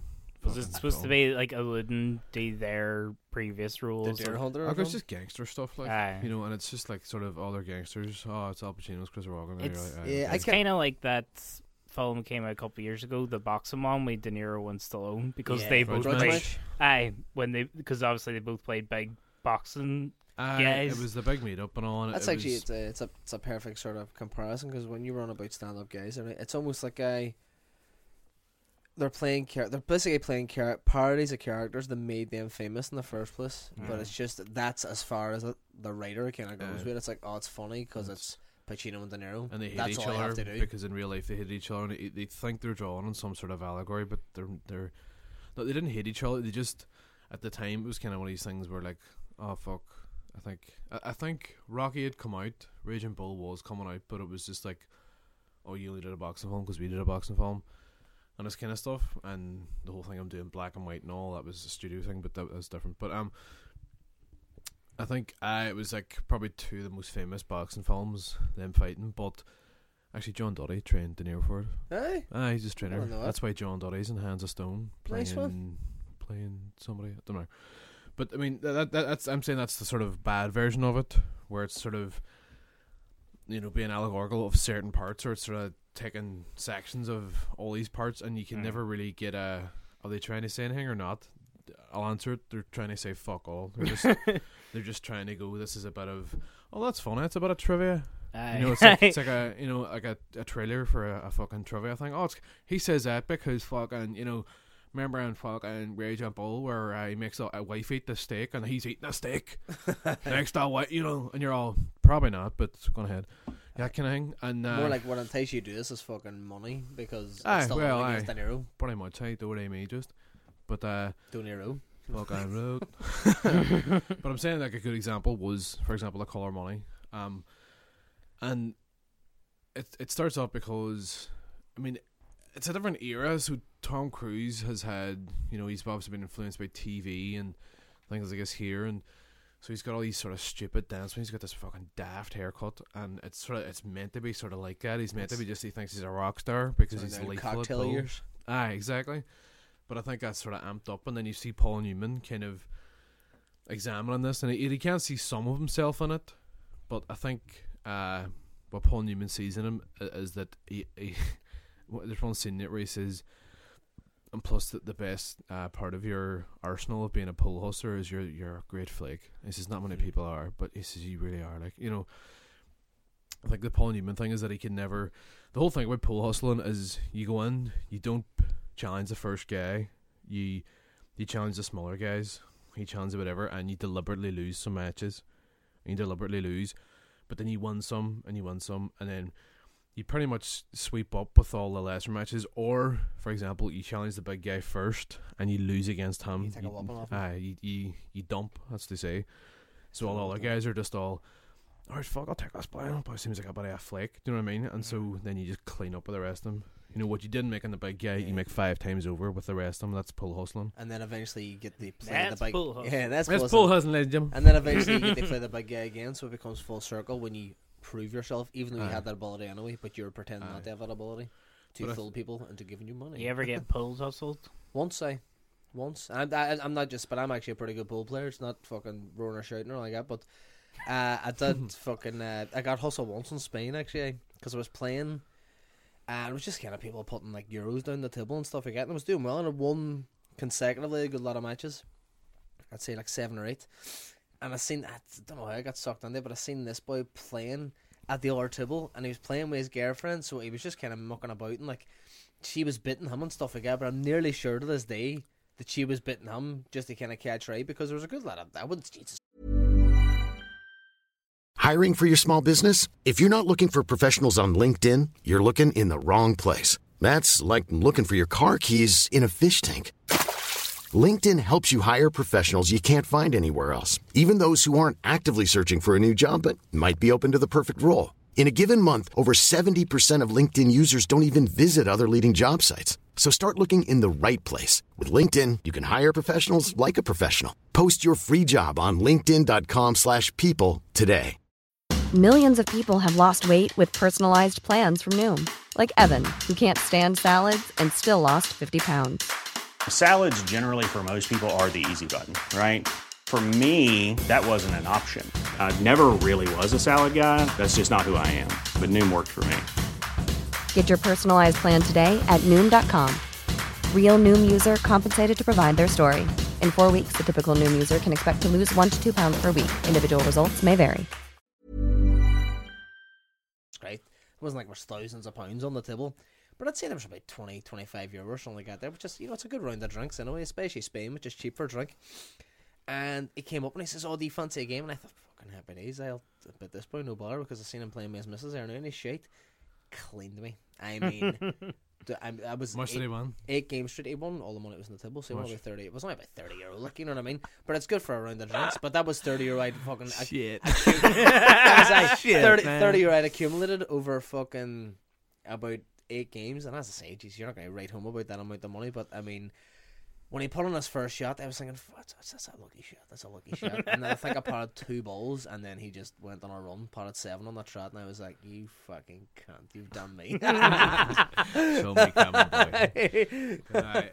As soon as that's the correct, right? And then in the first one, I think the first one's a lot more darker and a lot bigger as a story, because like the issue of the story is, can you let your ego go and just make money from pretend to be shite? You need to be an amazing player to play that shite sometimes. Do you know what I mean? They skillfully put the ball where it needs to be, kind of thing. Yeah. So that the guy will pot and the game will be over quickly. And so the point of it is that, you know, it's having the integrity to say, I'm really good at this here. I'm like one of the best you've ever seen, kind of thing. But they make some fucking dough. They make some really good dough. I have to pretend to be shite. And that's sort of the central issue of the first one, that the ego takes over. And then it sort of becomes it's one of the main themes of the second one, because he sees like a younger version of himself in Tom Cruise. And it's, I mean, it was 26 years between the two of them. 25. And it's just a great thing that, like, you know, he sees that, but then he's able to try and shape him, and he eventually shapes him, or tries to shape him into the guy that goes, right, no, if you want to make money at this and you don't want to work on a fucking toy shop, then this is what you have to do, you know. And he just can't. Tom Cruise's character just finds it really hard to dump the same way that his character did. Yeah. And it the only time they really refer to the past is when he asks, you know, because you're fast Eddie Felson, whatever, and he says, so what happened, you know, whatever, and he says, I kind of get stopped before I really got started, and I kind of knew that. And he says, what happened? He just said, somebody retired me. You know, and that's just like, there's a bit of that. Even if you hadn't seen the first one, that's a nice line, somebody retired me. That's what I've always loved about the fast Eddie Felson character, because Paul Newman's my favourite actor ever. For me, nobody comes. Well, I know that there's other more actors who are just as good as him, but that's a personal thing. But there's a brilliant tragedy with Fast Eddie Felson, and it's the fact that, and I've always liked the way they presented that, because it was rare for like 1961, even like kind of rare as well for 1986, where the hero was usually a hero. And I think it's one of the first times you see a proper anti-hero. Not even an anti-hero because, you know, he is a gambler and he's a bit of a louse and stuff like that, but I've always liked that facet of how he's been presented, that he's not as good as what the film portrays him. He's really unbelievably good at pool, but they always go to great lengths to show there's always somebody better than you. And it's that kind of tragic scene in The Colour of Money where he's playing against Forrest Whitaker, and Forrest Whitaker's bit him about 4 times in a row, and he keeps begging Forrest Whitaker to play him again because he thinks that he's going to beat him this time. And it's sort of, it's not even indirect gambling, it's just gambling, and it just shows that he's got this addiction, even though he's got all this talent. Fair enough with gambling. Say if you whack a few dice down on like a fucking poker game, or not a poker game, if you whack a couple of dice down, like a casino or something like that, it's pretty much out of your hands. It's pot luck. But the different thing with pool is that, I mean, you've got the talent to at least sort of influence how that gambling's going to go, and he thinks that he's got all this talent and he can always do it and he can always win. The odds are always in his favour. But I don't know, when the Hustler ran, and as I say, The Colour of Money and that Forrest Whitaker scene, he doesn't, because there's always someone better, and it's a sort of sad. What's I'm looking for? It's a sad message that both films send out in a way. It's almost like a sort of, I wouldn't say a nihilist message, but a very sort of pessimistic message that it doesn't matter how good you are at something, really, or it doesn't matter how much you believe in yourself. You know, someone's always going to get there before you, or someone's always going to have more talent than you. But I think, I mean, the real skill in that film is not showing flashbacks to the black and white film. I think, I could be wrong, but I think other films do it. I even think you were talking about the Two Jakes and stuff. I think they do flashback to Chinatown. I remember. They probably do, like, Two Jakes a lot of shit anyway. But it's alright. It sort of has this thing. But No, I'll just finish up Harmony, and then talk about that. But no, it's just very carefully worked out, and it's not. They don't try and use the old style. They do make it an 80s film. You know, with Tom Cruise, with the music, with all the things that are going on in it, and I just think it's just, as I say, it's a very carefully written character study, because it's just like peeling back another layer, and the layer kind of is age. What age can make you blind to? Like, you were blind to other stuff before, you can see that now, and you're telling Tom Cruise, but now because you're older, you're blind to other stuff, and you know, and that's sort of the point. You'll always be blind to something if you let your ego get the better of you, and the ending's cool too. I like the ending. Yeah. But I would one, I would recommend it, but two, I think it's a really good example of coming back to a character after 25 years. Yeah, and doing it well as well. Doing it very well. And also not only coming back and just kind of regurgitating what you knew about the character, but properly showing the character in an older age and sort of showing him more ways, but like Herm was saying, not his ways, because he's flawed in other ways now that you hadn't seen before. You know, find out new things about him, really. But you've seen that money is his thing. You know, when he says, I deal with whiskey, that's it. It makes money, so that's it. He drives a Cadillac, and he wears like big, not like suede coats. What do you call them? Furs. No, it's not fur either. It's like a sort of something that kind of the coat that fucking Oscar Isaac has, and that. Inside down. I know. No. The gangster one. Aye, a most violent year. Aye, that. I know what kind of coach you're on about. But that anyway, there but has a richness to it, and that's sort of all the images are like that, and the watches and stuff, and so he bankrolls Tom Cruise, but it's all about how kind of money talks in his life, and money makes things happen, and this kind of thing. Yeah. A Del Boy coat. Pretty Del much. Boy coat. Isn't that like a sheepskin It's a coat bloody or Del something? Boy coat. No, it's not. I think that's more like football punditry. Kind Yeah, of yeah. that's a The sheep. 70s manager coat with a big fucking furry neck and stuff like that, isn't it? Maybe like kangaroo or something like that, or it's that colour anyway. I don't know. Kangaroo coat. Kangoat. It's a Del Boy coat. When you were talking about characters and bringing them back and stuff like that, whereas there's a good example, I think a bad example, and oddly enough, we're showing it next week at the Film Club, is Psycho the Psycho 2.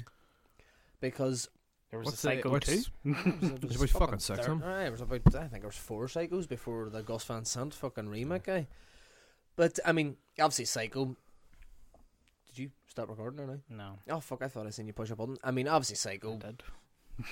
What button did you press? Not the record button. But Psycho, stalwart classic, not only in horror, but just in cinema in general. It's just one of those canonical films that you have to see and whatever else. But it's one of those films for so many reasons, and I'm not going to really talk about Psycho and why it's important or anything like that, but I'll just kind of focus on Anthony Perkins' performance as Norman Bates. Norman Bates also, because of how popular Psycho was, is super iconic character in the history of cinema. And he's amazing. He's fucking brilliant in Psycho. Like, he's so good. He goes from that sort of mollycoddled and overly pampered mommy's boy, they kind of showing him as an absolute psychopath in the last 2 minutes, hence the title Psycho. And I know, but there's such a nice switch. But the original Psycho isn't really about Anthony Perkins. It's more about, isn't really about Norman Bates. It's more about the atmosphere and the sort of mystique and where is Muller and who is Muller and why has Muller got this influence over Norman Bates.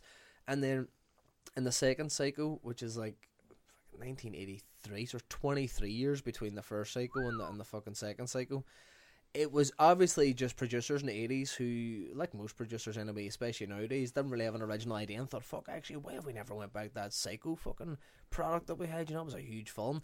Let's modernise it and, you know, bring it to the 80s audiences. But this time it's just basically revolved around Norman Bates, and the reason that Norman Bates works is because he's got good moral characters, or basically characters you can kind of root for, they sort of compete against and be his foil. Characteristics or characters?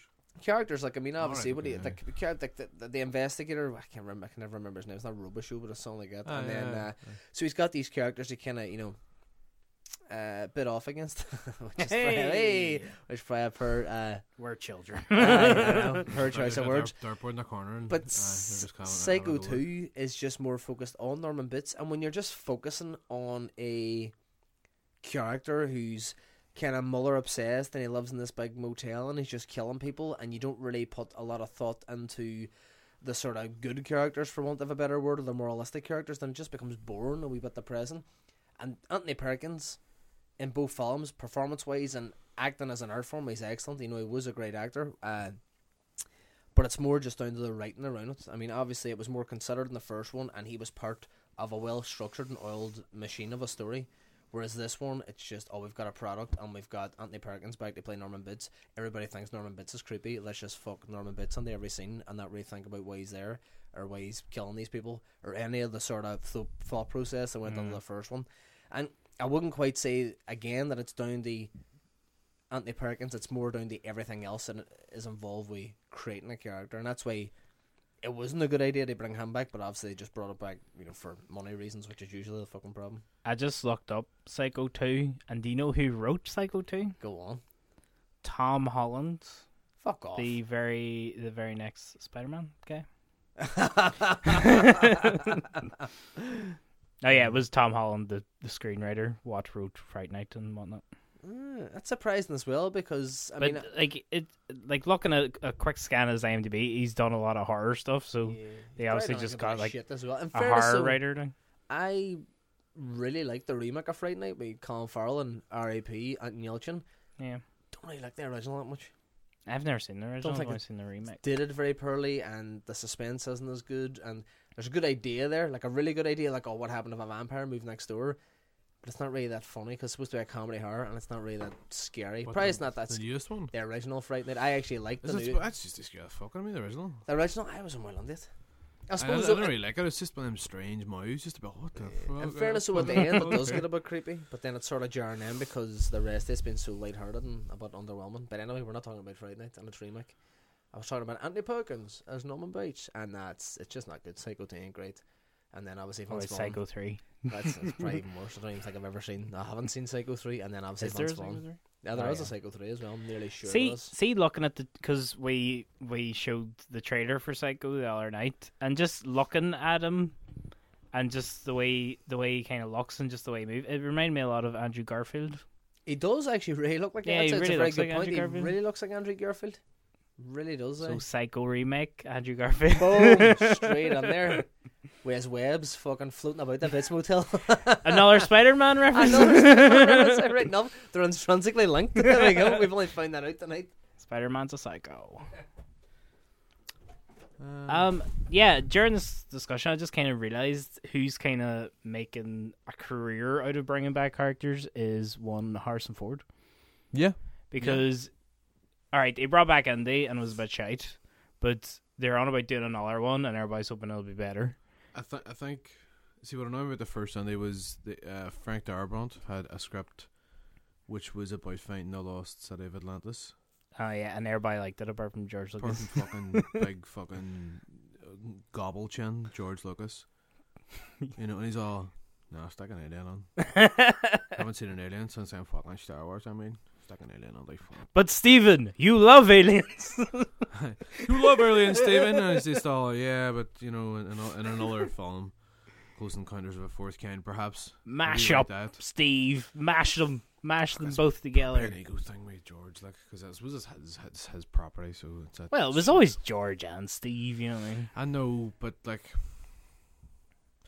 do you know what I think it is? Another thing that hurts that film is the sets on the Indiana Joneses were always quite like B sets, B movie sets. Yeah. Most especially the first and the second. The third, not so much, because you've got big outdoor set pieces with real locations. Like you've got Venice, and you get to Germany, and he goes to in Austria. There's a thing he goes to, he saves Pops and stuff like that there, and all they're on the bike and stuff. It's like a proper real life chase, which I think it definitely separates itself from the others, and this probably is why Last Crusade is my favorite. But they try to go back to like the B sets with more advanced cameras, and it doesn't look filmic. It actually just, the worst thing about going like full HD or 4K or 2K is that things like that you don't quite get away with the way you used to, unless you put, there's a thing called ProMist, like a filter you can put on it, which gets rid of a lot of digital elements, but it still does look digital. And I think that's the problem with HD. There needs to be a way to figure out how you can get that look, achieve that kind of B movie look without it being funny and without it looking like, you know, you're sitting in a fucking soundstage somewhere with like muck and a few fences around you. Do you know what I mean?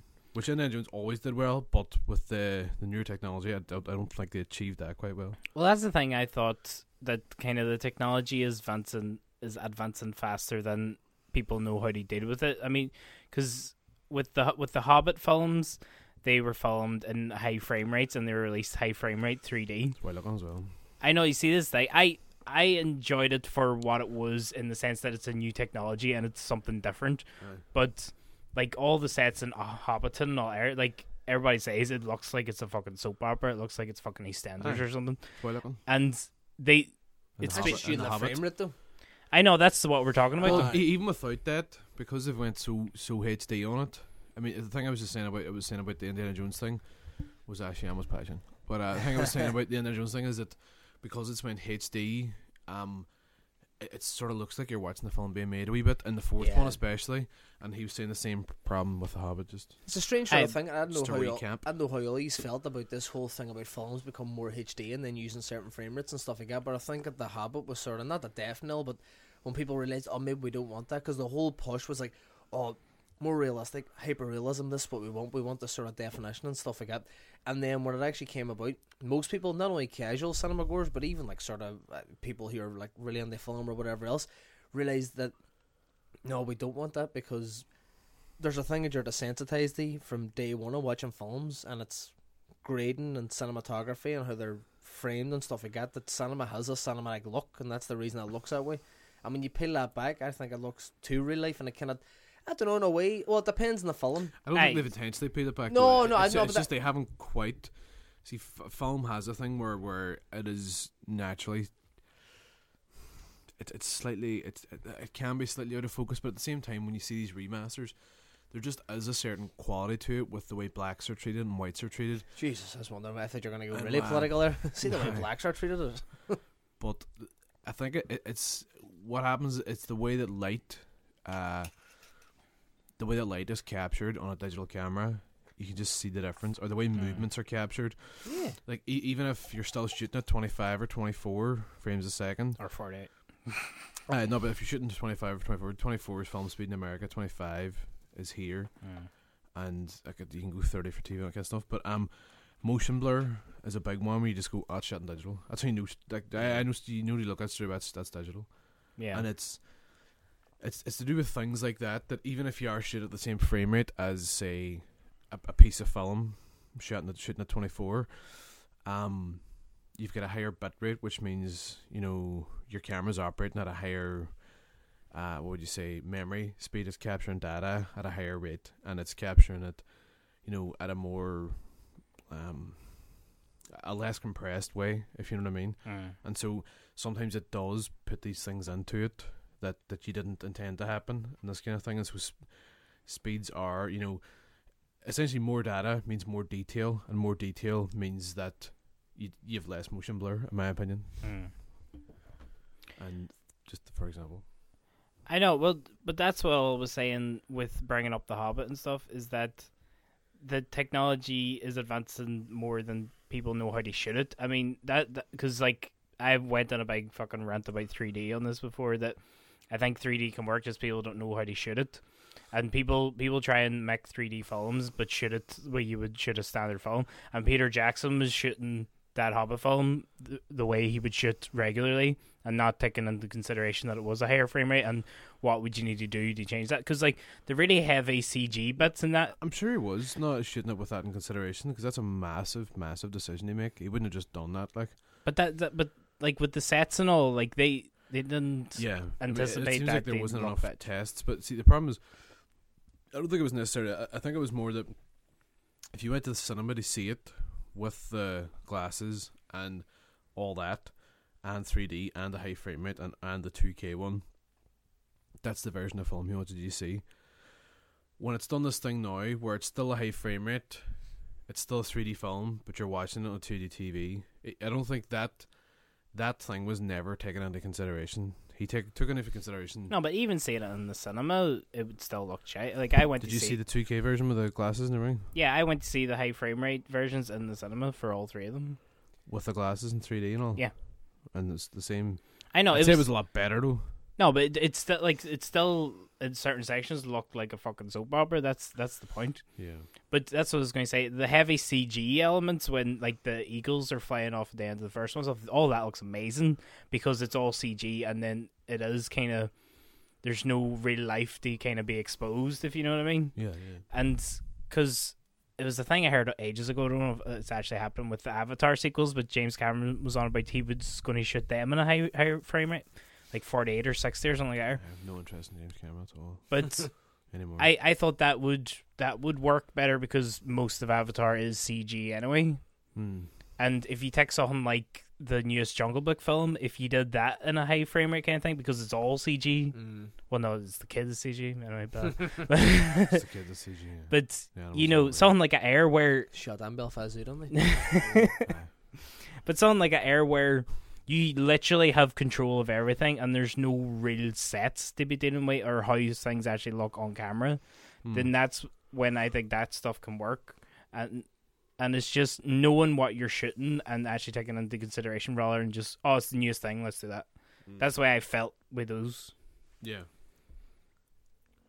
But yeah, Harrison Ford. I have no idea how we got onto that from We got Harrison on Ford. that there. Oh, because Indiana Jones. Bring back Yeah. Indiana Jones, and obviously brought back Han. He brought back Han, and then he's going to be in the newest Blade Runner film as well. I forgot about that. Three. Yes. So he's brought back three of his own Aye. characters, and to be honest, The Fugitive sequel. aside from the actual script and stuff like that, there of Crystal Skull, I enjoyed him in it a lot. Yeah. You know, But he's never going to lose it. Like, I mean, that's obviously the main appeal of any Indiana Jones. It's just Harrison Ford's inherent charisma made that character. It's just down. I mean, he's always going to be enjoyable, even if he's handed a big shit sandwich as script. there's But it's just that, you know, you kind of have to. There's a very subtle, really funny moment when it's before he realizes that Shia LaBeouf's his son, Spotter, and he's what? But Harrison LaBeouf. I remember Hocus Pocus. But what do you call it? They're walking through this wee village in South America and stuff like that there and all, and he's just, you met, who is it you met? Fucking, no, it wasn't Pablo Escobar. It was, who the fuck did he meet? Pablo Escobar just rocks some germ No, fucking. but it was like, 'cause you know, Indiana Jones. the only time they refer to the fact is the whole joke about the TV series was that he met somebody like really famous every episode, like as in historically famous in every episode of TV. So he meets like Sigmund Freud in an episode and stuff. Like, But was that the young Indiana Jones? But he met like fuck. He was like a Southern American kind of freedom fighter back in the day. Not Che Guevara, somebody else. It was Wasn't like that fucking, what do you call it? The Jesus Christ, the Mexican freedom fighter. What do you call him? Continue thinking. It'll come to me. It'll come to me. maybe Benjamin Bratt might have played him at one point. No, I think. But anyway, fuck is his but it's name? just this small subtle scene. He's just he's you met this guy, whatever, and he's just I know it was back when I was fighting for the rebels and whatever. We were fighting against the whatever, and he just goes. And he spits really subtly, but it was just like a wee joke. It's sort of he doesn't like go like that. He just goes, and we were fighting against whatever, like that there. It's just a wee, it's like it's just. But I think it's the only joke that refers to the TV show. It sort of alludes to the fact that we're aware of the fact that he met somebody famous every time. Well, he was in the TV show, wasn't he? No. No, It was not Casper Van Diem. No, but was he not playing an older Indy? Like he was telling a story of his younger days or something like that? Something like so. Was he? I think that was definitely Was maybe it? it was just a pilot or something, but Maybe it was a pilot. but I'm pretty sure he was in as an older Indy telling the story, and then it goes off to the. It's a sad story. Originally, it was meant to be. Originally, it was meant to be River Phoenix. They were going to tail off from Last from Crusade. Last He was going to Crusade. be the lead in the TV show. Do you ever know that, Chen? Sorry? You know, in the Last Crusade, you've got River Phoenix as young Andy. Mm-hmm. Originally, it was going to tail off that River Phoenix was the lead of the TV show. Per Indy. Unfortunately, died. Per River. Per River. But what was it then? What were we talking about? It's just really fucking annoying me about that mic. Pancho Villa. Aye. That's a Pancho Pancho Villa. Villa, That's a I think Pancho so. Villa. Pancho Villa. Pancho Villa. Pancho Villa. Aye. Yes. I finally got there. Really fucking me off for a while. So he played him. Michael Crichton as well. We're on it. Michael Crichton. A lot of people say Crichton. A lot of people are wrong. That's not Crichton. Well, yeah, that's Crichton. pronounced It's anyway. Crichton. Michael Crichton. So you know what, Hammer voice said it's tough knowing as much I know. You can't remember everybody's name, like, you know what I mean? It's not easy I to know will as just- much as this, like One. heavy days of crown type shit. But anyway, go ahead, Mike. I know, just like Harrison Ford, like it seems to be all he's doing, just bringing back older characters, and like Sylvester Stallone. Well, did what Harrison Ford did he want to get brought back that he hasn't brought back yet? So Future. Sabrina maybe. Sabrina. Well, you want Future brought back? Fuck it, Kimball? no. Oh, that. We all want to see fucking John Book again, like. John Book. John Book has to make a Oh, wow, reappearance. fucking right, What? actually. John Book. And The I'm next, John Book. John Book, the Call- next aye. chapter. Last half an hour in silence. That's what I'm looking for. It's a murder scene and there's no apparent witnesses, so call it witness and then colon or the lack thereof.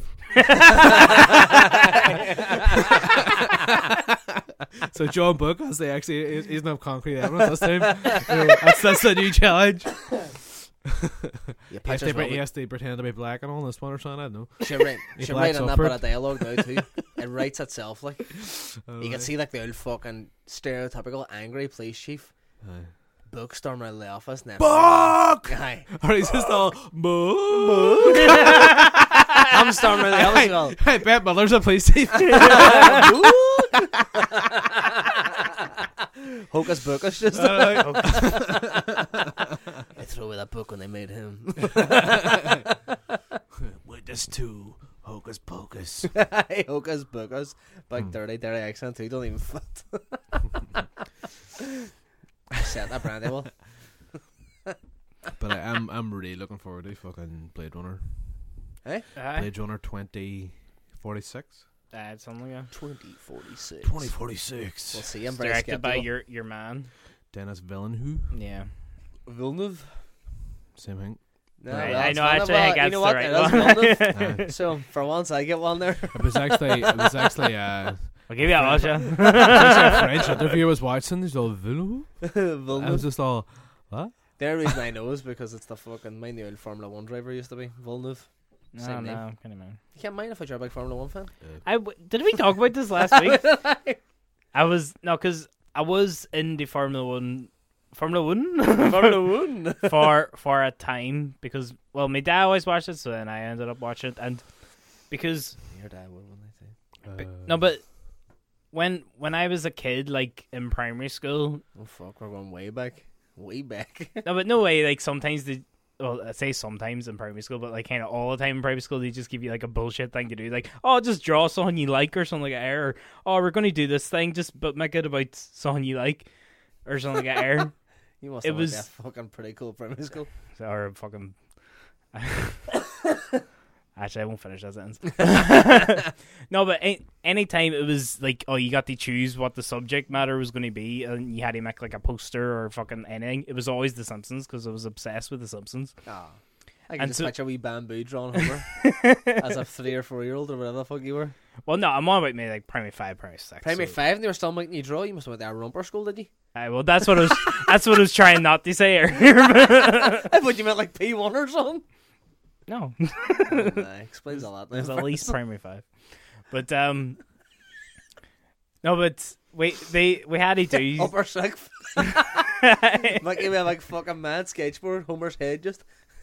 But we had to do like a poster or something for the wall or some shit like that. Like everybody was going to put up a poster, and it was like, oh, draw something you're in there or whatever. And but the teacher came up there's all, just don't do the Simpsons. And I was all, what? She's all, just do anything other than the Simpsons. Was she trying to just move you on or educate you? or I think she was something? just fed up with the Simpsons. Yeah, 9-year-old too. Don't do the Simpsons, Mickey. You've done And enough so Homers. but like I was sat there, it's like, fuck, I don't think I That's all I like got. anything else. Like you draw. What else looks You like a light bulb? I know, A light bulb? a fish bulb. You definitely drew a Formula 1 character. I know, that's what I realised then. I was like, oh fuck, actually I sit and watch Formula 1. My dad, I like Formula 1. I like Michael Schumacher and stuff, so I drew Formula 1 cars in. Nice fun. So what the Suppose- fuck was all that about I then? suppose that's the end of that story. I don't know where I was don't know, going where with did it. the Formula 1 thing come out anyway? I think you just brought Blade it. Runner. no, Oh, Villeneuve, that's what it is, Dennis Villeneuve. Villeneuve. Anyway. Aye. So is Villeneuve Place Beyond the Pines. No. No, it's Sean France. Aye. Villeneuve is Sicario? Yes. And- I see. I also get mixed up with Sean France and Villeneuve. It's because they're Ryan Gosling. Is it- thing. Yeah, it's Dallas Ryan Gosling Buyers and Club? both very fucking French Or names. is... No, that's someone else as well. That's Sean France. Huh? No, but that's So not what the Sean fuck France. else But did No, Villeneuve that's... do? Dallas Buyers Club is the same director as Wild, isn't it? Aye, which... No, he's actually just released someone else now recently. Dennis Villeneuve's Prisoners. Dennis Villeneuve's Prisoners. Prisoners. Aye, yeah. Aye, This is why we're getting... It's all fucking French I names. know. No. It's Villeneuve, Sean France, and Jean-Marc Vallée. That's Jean-Marc what it is. Vallée Jean-Marc Vallée has is also just Dallas released Buyers Club. fucking... No, but he's just... What's the film he's got out now at the minute? Jake Gyllenhaal. Incendies is fucking class. That was Demolition. He released Jean-Marc Vallée. Aye, It was. Jake Anybody's Gyllenhaal. ever seen Incendies? Yeah, that's was like the one that fucking put him out there. That's Villeneuve in there. Aye. Aye, that's- Villeneuve has one coming out, The Arrival. That's him. yeah, but that's out now, isn't it? It's been released today. Apparently, it's Oh, is it? unbelievable. With Jeremy Renner, apparently that's excellent. No, I it's know, with I heard Amy it. Adams. Aye, No? Amy Adams and Jeremy Barbara Sean Renner. Harris. France is The Place Beyond the Pines and Blue Valentine. Aye. That's what he is. He's French. Fucking sounding French. directors all coming out at the same time. Crazy, See? crazy guys. I know, The French. Arrival, it's like a crossover, like Lois Lane Hawkeye film. Sounds amazing. Sounds awesome. The two most forgettable characters from this. I like wee Hawkeye. Leave him alone. Even But though I it's me think said it. that we've thoroughly discussed characters being brought back after a long absence between films. How many of you have? 3? 3, 1 each. I think that's enough. So, shall we? Tron, that was a big gap. Ooh, I like that. You've been cooking that one for Jeff- a while. Jeff Bridge. Jeff Bridge. See, I liked him in Tron Legacy, but overall, I didn't really like the film. I thought it was all right, but I liked him because he was doing this kind of dude thing in Tron, which I kind Because of he liked. was never, because he was never really the dude back in the day. Yeah. Yeah. It was just that. Sorry, Nah, yeah. is that thing where he, like, who is it? It's what do you call him? Who play? He's fucking Dean Moriarty on the road and all. What do you call him? He's the son in it. Someone. Oh, the son in Tron Aye. Legacy. I can't even mind his name. Sam Hutchison, isn't it? No, that's not. It's the blonde fella. The blonde fella. The The Bland. Blamfa. What else, Sam? He's on the road. He's in I've never seen on Jeff the road. Bridges. No, that's not. Garrett Hedlund. Garrett Hedlund. He's actually a decent Dean Moriarty in on the road film. Because I love the book and the film. I really hated the film, but it's been a long time since I read the book, and I think the general atmosphere, what they captured was decent. Like, but it's that scene where I think Garrett Hedlund's character's fucking trying to jump off something, and he just, for some reason, he has this Pac-Man where it just fucking turns any wings. And he's just flying down. You just see a dude just down there, fucking far out. And I just yes. Oh, yes. But there's a bit in it like he fucks off Jeff Bridges or something. He's all, "You're ruining my whole mellow thing, man," or something. And then Michael Sheen's in it. Michael Sheen's in it, yeah. For like a brief period. I thought he was a bit underused, and I thought there was a bit more. I to him. think it's like literally like one scene. It's one scene. It's a club where he's just some mad cunt. way fucking Daft Punk. Yeah, Daft Punk's that's in there. Anything with Michael Sheen though, and he's always gonna be. He's just one of those actors. You He's just want to just see good. more of him. He's just really fucking He's just good. Yeah, Really good. he played That's Tony mad. Blair in 3 films as well. Kate Beckinsale's his wife. It's mad. I know. What? Fuck. In real life? Yeah, Married no, to Kate really, Beckinsale. they're- In It's real really life. Fucking hell, no bother him. Because I know they were both in Underworld and stuff like that. I thought I've watched the first Underworld. I thought that fucking they might have got married in that. Fucking hell, he's doing right for himself. Kate Beckinsale No oil pin, like, seems I'd a say. bit mental though. She reckon? seems like actually seems really down to earth. No, but she seems like really good crack. But like I seen her talking on like Graham Norton, and she Just was. the one I seen. Aye, Recently. she was- That's when I realized that they were married because I didn't know that. I know, before. I did. She goes on about You him, did the but picture and stuff? but anywhere she goes, she brings a horse costume. You know, like a horse costume, like 2 people have to be in it. God, she's a bit mad. I like it. Aye, I like That's ones just that a bit are of mad. crack. I know. That's what I'm saying. Do you know, I It love seems their like she's really stories good about crack, but if you have to share a baby with somebody, like not necessarily Michael Sheen, but if she, if you're a friend or something, whatever, having a crack and all, and then she says what she does is she gets a chocolate, and while the person's sleeping, just slips it down between the ass crack, just lets it sit there. Oh, whoa, what there? so when they wake up, Yeah, they're not married anymore. They're married from 1995 to 2003. They've literally been divorced for 13 years. Well, he took Oh. a picture with their daughter and them. So they're not Aye, well married, they're but they're still close. aye, Jesus so I'm sure Christ. they're Oh, that's still nice close. then. That's nice. But I had no idea that. I'm actually more surprised that they were married even back then when Michael Sheen was nobody. Because I thought that it was like, Hey, when was Underworld actually? They would have Yeah. been divorced then, would they not? well, I don't know, 2003. But I thought to myself, right, that's an awful way to think. But Kate Beckinsale always been unbelievable looking, great crack, whatever else. Michael Sheen only really got famous worldwide, say, in the past 10 years. So I thought almost one of them things. You know, he's in the public eye. They're spending a lot of time. How did he slip on back in '95? You wonder. You know what I mean? He's just a nice, charming guy. Exactly. You know, So who's she fucking? there's more to it than There's more to it than looks. all that, Yes, Shan. Shan. I know. More to it than Judge a a book by its Yeah, cover. that's what I've always said. You know what I mean? But it's, at the same time, physical attraction is massively important. I love these fucking people who say, "Oh no, you know it's all about." It's not all about personality. You also have to be physically attracted by somebody. I don't give a fuck what you say. Like there has to be some sort of physical attraction, but then having a great personality is a huge thing. But I'm Shan, 16 and a half stone. I'm literally baiting girls off me like. but it shouldn't. Wait, a bat? Higher, you can be hefty and still very beautiful. Yeah. Don't know about that. but Shan, you can fuck someone's mind as well. Do as you know who their she got face. married? Do you know who she got married to after? You know who she got married to after Certainly Michael can. Sheen? Certainly can. Do you know who she got married to after Michael Sheen? And this is going to annoy you. Very much annoy you. Oh, is it really? Len Wiseman. Oh, Lan Wiseman, Len Wiseman, yes. director Who of directed Underworld, Die Live Hard Free or Die Hard, 4.0. and the Total Recall remake. So there you go. We've went from being delighted for Michael Sheen to being disgusted because you know what? That there's just a proper order redeeming itself. Some good-looking fucking is Les simple. Wiseman good? I mean, he's a good-looking chap. Oh, Some good-looking mindless wanker has bagged Kate Aye, he is old Beckinsale. mindless But I got wanker. good news. She divorced him last year. Yes! Yes! She Up must, Beckinsale. she must be back with Sheen then. That's Fuck what it was is. She's saying. back with Sheen. maybe that's right. She's back with Sheen. She's my about that sideways, aren't we? Fucking Lem was coming. No, I'm not even going. Go on ahead. Go not go. Go Lem, down the rabbit hole. Go on. Lem was complaining about the wooden table being about dusty. She was on my way out to get some Sheen. Sorry, Jesus Ooh, Christ. I like that. And I'm taking my daughter with me. Walking out with her daughter in a fucking horse costume. Wait for The daughter's all up for the horse costume. Wait for some Mr. Sheen. Michael bitten about me on an airplane. A scare phone. Oh yes. Oh yes. Okay, so I think that's a thorough analysis about characters coming back and Kate Beckinsale's marriage. Yeah.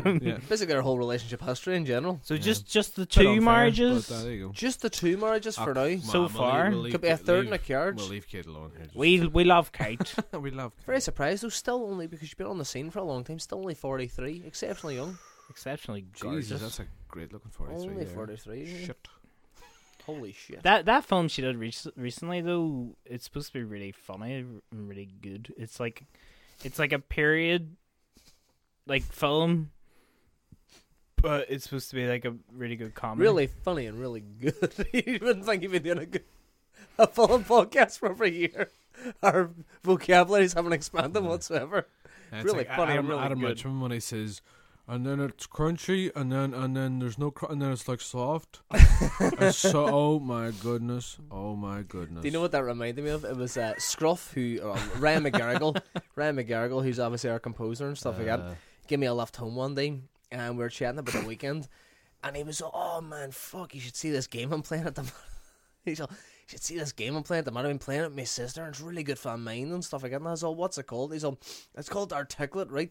But you have to come up with all these like words that you wouldn't usually kind of come up with, and it's kind of like Scrabble, but it's a wee bit more refined, and you have to pronounce the words and all this here sort of stuff. And I was like, all right, sweet man, what's it like? He's all, it's really that's really good, right? Obviously, that game was lost on him. Okay, we'll go on to recommendations.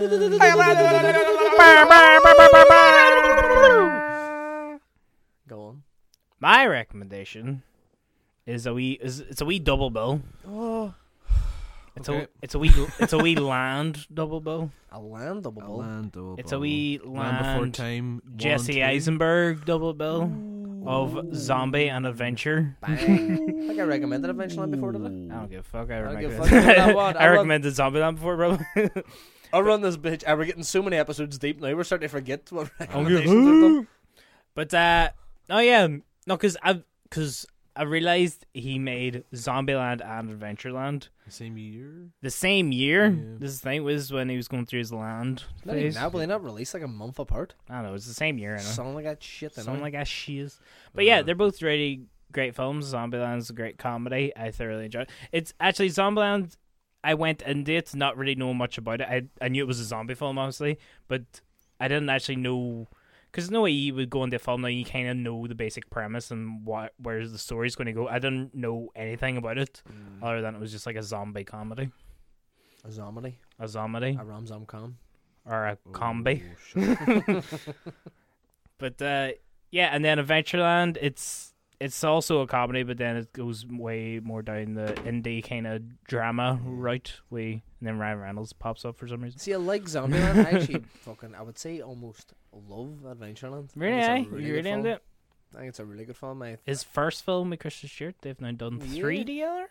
including obviously Cafe Society, which I talked about last week. Yeah, and then American Ultra. It's shite. I haven't That's actually really watched it. shite. Is I- it that shit? What do I you was what do you really call looking him? forward to it 'cause Max I've seen it. Landis is the writer.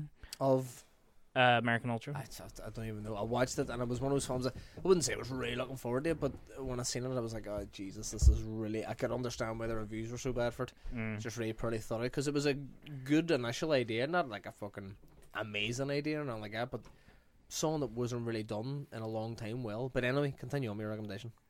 No, yeah, it's just I think I was through it there. Just 2 great films and bang them together because they're both Jesse Eisenberg. They both have Land in the title, and they both came out in the same year. I was trying to go for a trilogy, but he's done no other films with Land on it. Searched his whole IMDb because I thought he might have done like what did you call that religious one he did? I thought that might have been like Prayer Land or something. Prayerland? No idea. I'm going to shoot on to my recommendation, Michael. Mark White. My recommendation is Thief, directed by Michael Mann, 1981. It's a massive favourite of Heron's as well, but he's currently in the toilet taking a push. I'm trying to keep it sharp. James Caan, he plays the titular thief. He is basically enlisted by this sort of crime family or crime syndicate in, I'm nearly sure it's LA, I haven't seen it in a while, to steal all these kind of very precious diamonds. But then after he's done that, they try and make him do more jobs, but he wants to back out, but they don't let him back out because he wants to move to the suburbs with his new wife and adopted child. And it's fucking amazing. I mean, like, it's the first time I think where you see man kind of define his style, and it was a huge fucking influence on Drive. I know we talked about The Driver by Walter Hill there a few weeks back or a few months ago, but I would say that this is almost an even bigger influence.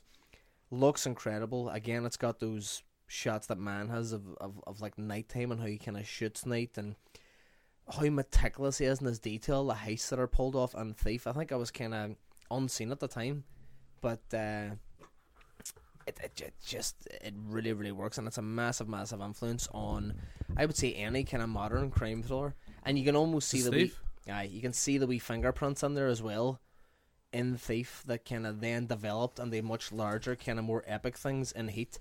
But no, it's great. And as well, Caan, who's usually just kind of known for his sort of tough guy roles, plays the standard tough guy role, but on top of that too, he's got some crackingly emotional scenes. I mean, I'd say probably the best scene in the film is the scene where he's in the diner with his girlfriend. I think her name's Tuesday Weld. She's also to American. It's him just kind of revealing, like, being brought up in orphanages and revealing how he's always felt like a loser and stuff like that. And it's one of the few times in any sort of James Caan performance that you see about a rawness or a bit of emotion come out. And it's kind of heartbreaking at the end when you see all this emotion come out and he's finally give himself to somebody and he's finally revealed himself. At the end, then he kind of has to go completely against that. Not to spoil anything, and kind of fob her off in a way because of this crime syndicate trying to make him do something he doesn't want to do. But it's brilliant. And the soundtrack, I get Tangerine Dream soundtrack, you also on Sorcerer, is fucking amazing.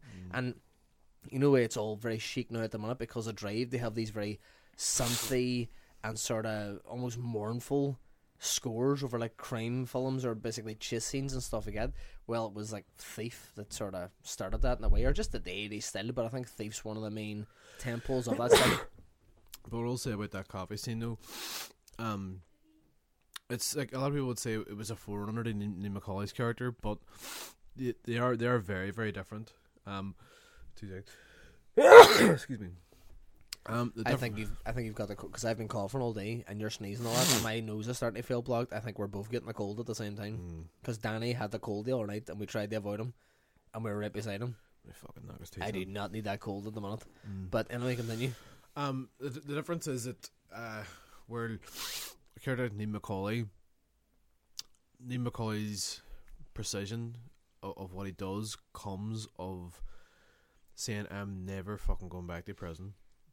You know, like, you know, how well timed, like, the regimented things he learned in prison about time and about everything's on a clock, he used later in his heists as a way of not having to go back to prison.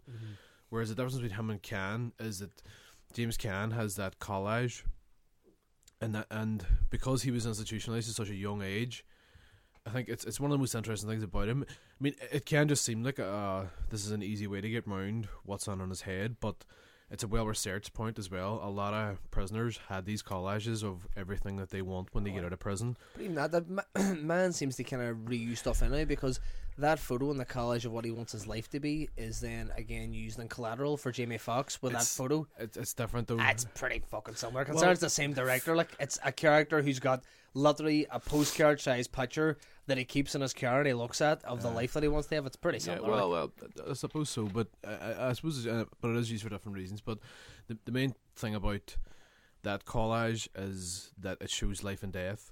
You know, he's got all the skulls, and it's the potential of it to go bad. He's got Willie Nelson's character Oakley in it. He's got a house and a wife, and a lot of things are cut out of magazines in his collage.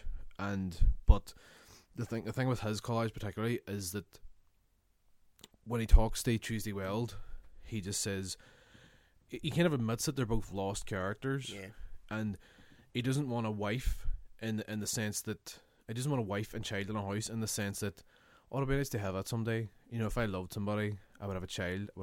He wants it because he thinks in a way that was taken away from him, and so to achieve these things, you know, in whatever terms it takes. This is why I think he's probably the most interesting Michael Mann character, is because Neil Macaulay just Edie comes to him by accident, whereas Caan actually seeks it out, and more so than Jamie Foxx as well. Whatever you call him in the film, but Caan's character like forcefully seeks it out. He says there in that scene, he says, so we're sitting here and we're doing this, and he says, so what about this big fucking romance? You know, he says it in that kind of matter-of-fact sort of term. I think why he's probably the most interesting character as well is because he is warts and all. Fair enough, you see Neil Macaulay, but you know Neil Macaulay as a criminal. But in Heat, he's always presented in sort of heroic terms, whereas when you see James Caan, you know, some of the language he uses, which isn't quite fucking PC, and how he kind of speaks to people. And basically, his general attitude towards some people as well, and how violent and how off the fucking rails he can get, especially in the adoption office and stuff like that there, kind of shows that he is a bad person. Yeah. He's a bad person, but you're sort of having to root for him because he is the anti-hero of this film, but you can see that he's maybe destined to always live alone, especially after the end of the whole thing with Tuesday Weld. But no, I think it's a great film. We could sit here and talk all night, but obviously it's recommendation, so we're just trying to fucking blast through her. Recommendation, bitches. We recommend Terminator. Boom. Stuck that on last night. How did that go? That's right there. Yeah, that's good. No, my joke was class. I kind of there's something weird happens after the club scene with Linda Hamilton, where Michael Biehn or Kyle Reese, Terminator, and Sarah Connor are in the club scene, and you know she thinks the cops are coming for her, but then Arnie comes through the fucking crowd and he's going to shoot her. I know there's like a sort of a shootout or something that happens after, but after that, then Arnie just seems to be covered in makeup. He's got like his head just seems really fucking weird. Everything, and his hair seems like a wig. So it's just this. It actually makes it sort of scarier. But you just notice that it sticks out like a sore thumb, and I wonder why that happened. But see, I know Terminator 2 way better than the first Terminator. The first one's definitely better. I think I've seen the first one maybe like once or twice. Like, the first one's amazing. Yeah, because I fucking love T2. T2's just class. Like, I mean, and I think with T2 it's sort of probably caught up with the what do you call it, the technology and stuff and on. It does look great in T2, but T2's way more of an action film, where Terminator's more There's a lot of action in T1 though too. like. Aye, because Aye. I always heard that's more. It's more of a thriller. Like. Aye, more of a thriller kind Aye. of because you're being chased down by this thing. Like. Yeah. I mean, I think it shows its age because they do the Benny Hill thing of fucking speeding shit up and all and this kind of stuff, and that is a wee bit annoying at times. There are certain films that just about get away with it, Yeah. and in the first Terminator, like a lot of times they don't. Sometimes they really do get away with it, and sometimes they just whoever's doing the stunt driving, it just looks that good that it's that rugged coming around that bend. Yeah. I think the problem is if you see enough shakes in the car, you'll believe whatever speed, if you know what I mean. See, the thing is, like, I always think, like, shakes or if the chassis of the car is going back and forth and you speed that up, you know it's slow. But if it's going fast around it anyway and there's a little shake, then you can probably speed that up a wee bit because it's just a bit smoother. But it's just, that's the one thing I think dates the film a wee bit, but everything else, and I still like the robotic head in the mirror. People always say about that, but the robotic head when he's pulling out the eye and all, it looks, actually, it's just fucking terrifying looking. What's crazy as well about Terminator, and again, maybe it's a personal thing, but see, when I was growing up, my ma used to be fucking really into horror films, so I used to like fucking, I shouldn't have been watching them, but she let me watch a lot of horror. She like Salem's Lot, Exorcist, all like the sort of classic horrors or whatever, Pet Sematary and all that sort of crack. But the thing I remember that scared me the most on the films that she let me watch, and fair enough, she never let me watch like fucking Texas Chainsaw Massacre, but it was it's the exoskeleton that always scared the fuck out of me. I don't know, it's just, I think it's because it's so cold and fucking ruthless, and I don't know, but maybe I could understand like Jason Voorhees or Michael Myers because they were in sort of human form, but I always remember being really freaked out by this endoskeleton. Is it an exo or endoskeleton? I can't remember. Endo probably. Endoskeleton. Exo would be. Exterior. Endoskeleton. Sorry, I always remember being freaked out as fuck with it, but I don't know, it's always had a lasting impact on me. Well, all right then. No, I'd say watch Terminator. I mean, it's amazing action, really well told. Actually, a lot more told. A lot. And better you told said than in what this podcast you don't give a fuck about Jimmy Cameron. I still don't give a fuck about him now. Yeah. You know, his first 5 or 6 films were fucking unreal.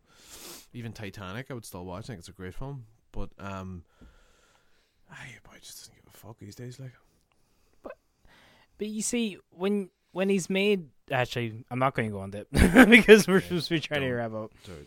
I'll be next week. Something. No, but Terminator. I think a lot of people go for Terminator 2 because it's cleaner and Arnie's good in it. I don't know, a lot of people don't like the idea of Arnie being a baddie. I think. Yeah. Well, no, turns literally for people off, me, like. that's the one we had in the house. Like I watched because it wasn't called. It was Terminator Judgment Day that was on the Vidya case, and so. When I watched that film maybe like 10 times, and then I found out there's a Terminator 1. What? Like, there's a film before this. Like I seen that film when I was fucking a kid. Like before I was drawn about Formula 1 and in school. Like Homer you know, Simpson constantly. Hey, get Yeah, I mean, yourself like- a fucking Blu-ray of the first Terminator. It's fucking unreal. I need to watch it. I It need is because really good, Terminator 2 is honestly one of those films that I've seen it so many times, and just watching it and even just the sounds just brings me back to being a kid, and it takes me to a certain place, and I know it so well, and it's just ingrained in my head that it's kind of always annoyed me that I don't know the first Terminator that well. Like. We've discussed it before in this so and then just obviously we so many other people that are the same age as us, but Terminator 2 I think seems to be the film that not only everybody has seen but loved from our certain generation. If you're born like the late 80s, early 90s, I that think you it's kinda more grew up with. iconic. It's the thing I was watching the first time. You know, there's things like Ronan and Colin love the Kyle Reese coat from the first one and all, and that's grand. But I think honestly, there's a lot to be said for costume department. Like there really is, you know, especially Arnie's gear because in the first one it's deliberately kind of thrown together and it's a bit more realistic. In fairness, and that's fine. And it's but that sort of fucking overcoat that he's got on, that grey sort of overcoat on it, as opposed to that leather jacket. It's not grey. It's like an army green, but it has all these studs in the back, like a triangle. I remember seeing it. Oh, that's fucking mad looking. You know, and then you kind of, it has a chain hanging over like from like the shoulder round to the other side of the shoulder from the underarm, and this is fucking mad looking. But that's kind of makes it more terrifying because it's just really, there's no caretaking for that, like, you know, and that's what makes you think, oh, it's this thing, just, you know, he just needs to cover himself and that's it. But and the second one, you know, obviously the people that he mugs or whatever have like definitely in the cold. some trendy gear, like. Definitely. But that's what makes it, you know, you've got the black, because the black sunglasses in the first one are massive, and the second one they're smaller, you know, they're more filmic looking, and then he's got the 3-piece black and all that there and all, and that mixed with a shotgun and stuff, and all the John Wayne shotgun that he flicks and all the, there's a lot more consideration. I think that's when they realise, right, Arnie's a fucking star. And, you know, and that's sort of what happened. Like, Badass. you know. Well, all right then. Okay, we'll wrap it up there, folks. Thank you so much for listening. If you want to get in contact with us, you know, let us know if you think Arnold Schwarzenegger will be a star. Or let us know your favorite big character gap things in films, because we Character gap things. because you know what I'm on about. We just talked about it for about an hour, but you know, we obviously didn't cover all of them. Let us know what you think. You can find us on Facebook, Let's Talk More Movies Podcast. You can find us on Twitter at Talk More Movies, or you can email us, letstalkmoremovies@gmail.com. You can also leave us comments, reviews on iTunes, Acasts, whatever podcast service you like. And Colm Heron's about to down a bottle of sangria. Woot woot. I don't even want to bother when I drink a sangria. I have been your host, Michael Breslin. Shanko's been Shanko. Yeah. Colm Heron has been Colm Heron. And he's down in Sangria. Episode 72, 72, baby. Thank you so much for listening. Goodbye. See ya. Let's talk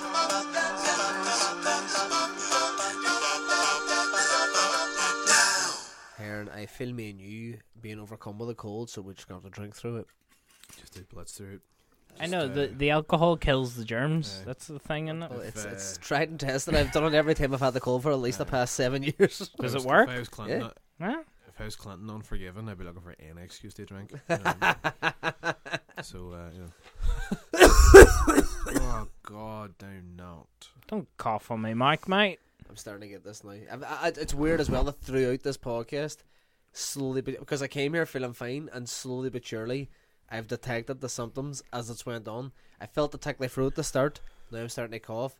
I felt a bit blocked up. Now my nose is starting to run. You just brought up that you should come, because anytime you come, you feel fine for about 5 minutes.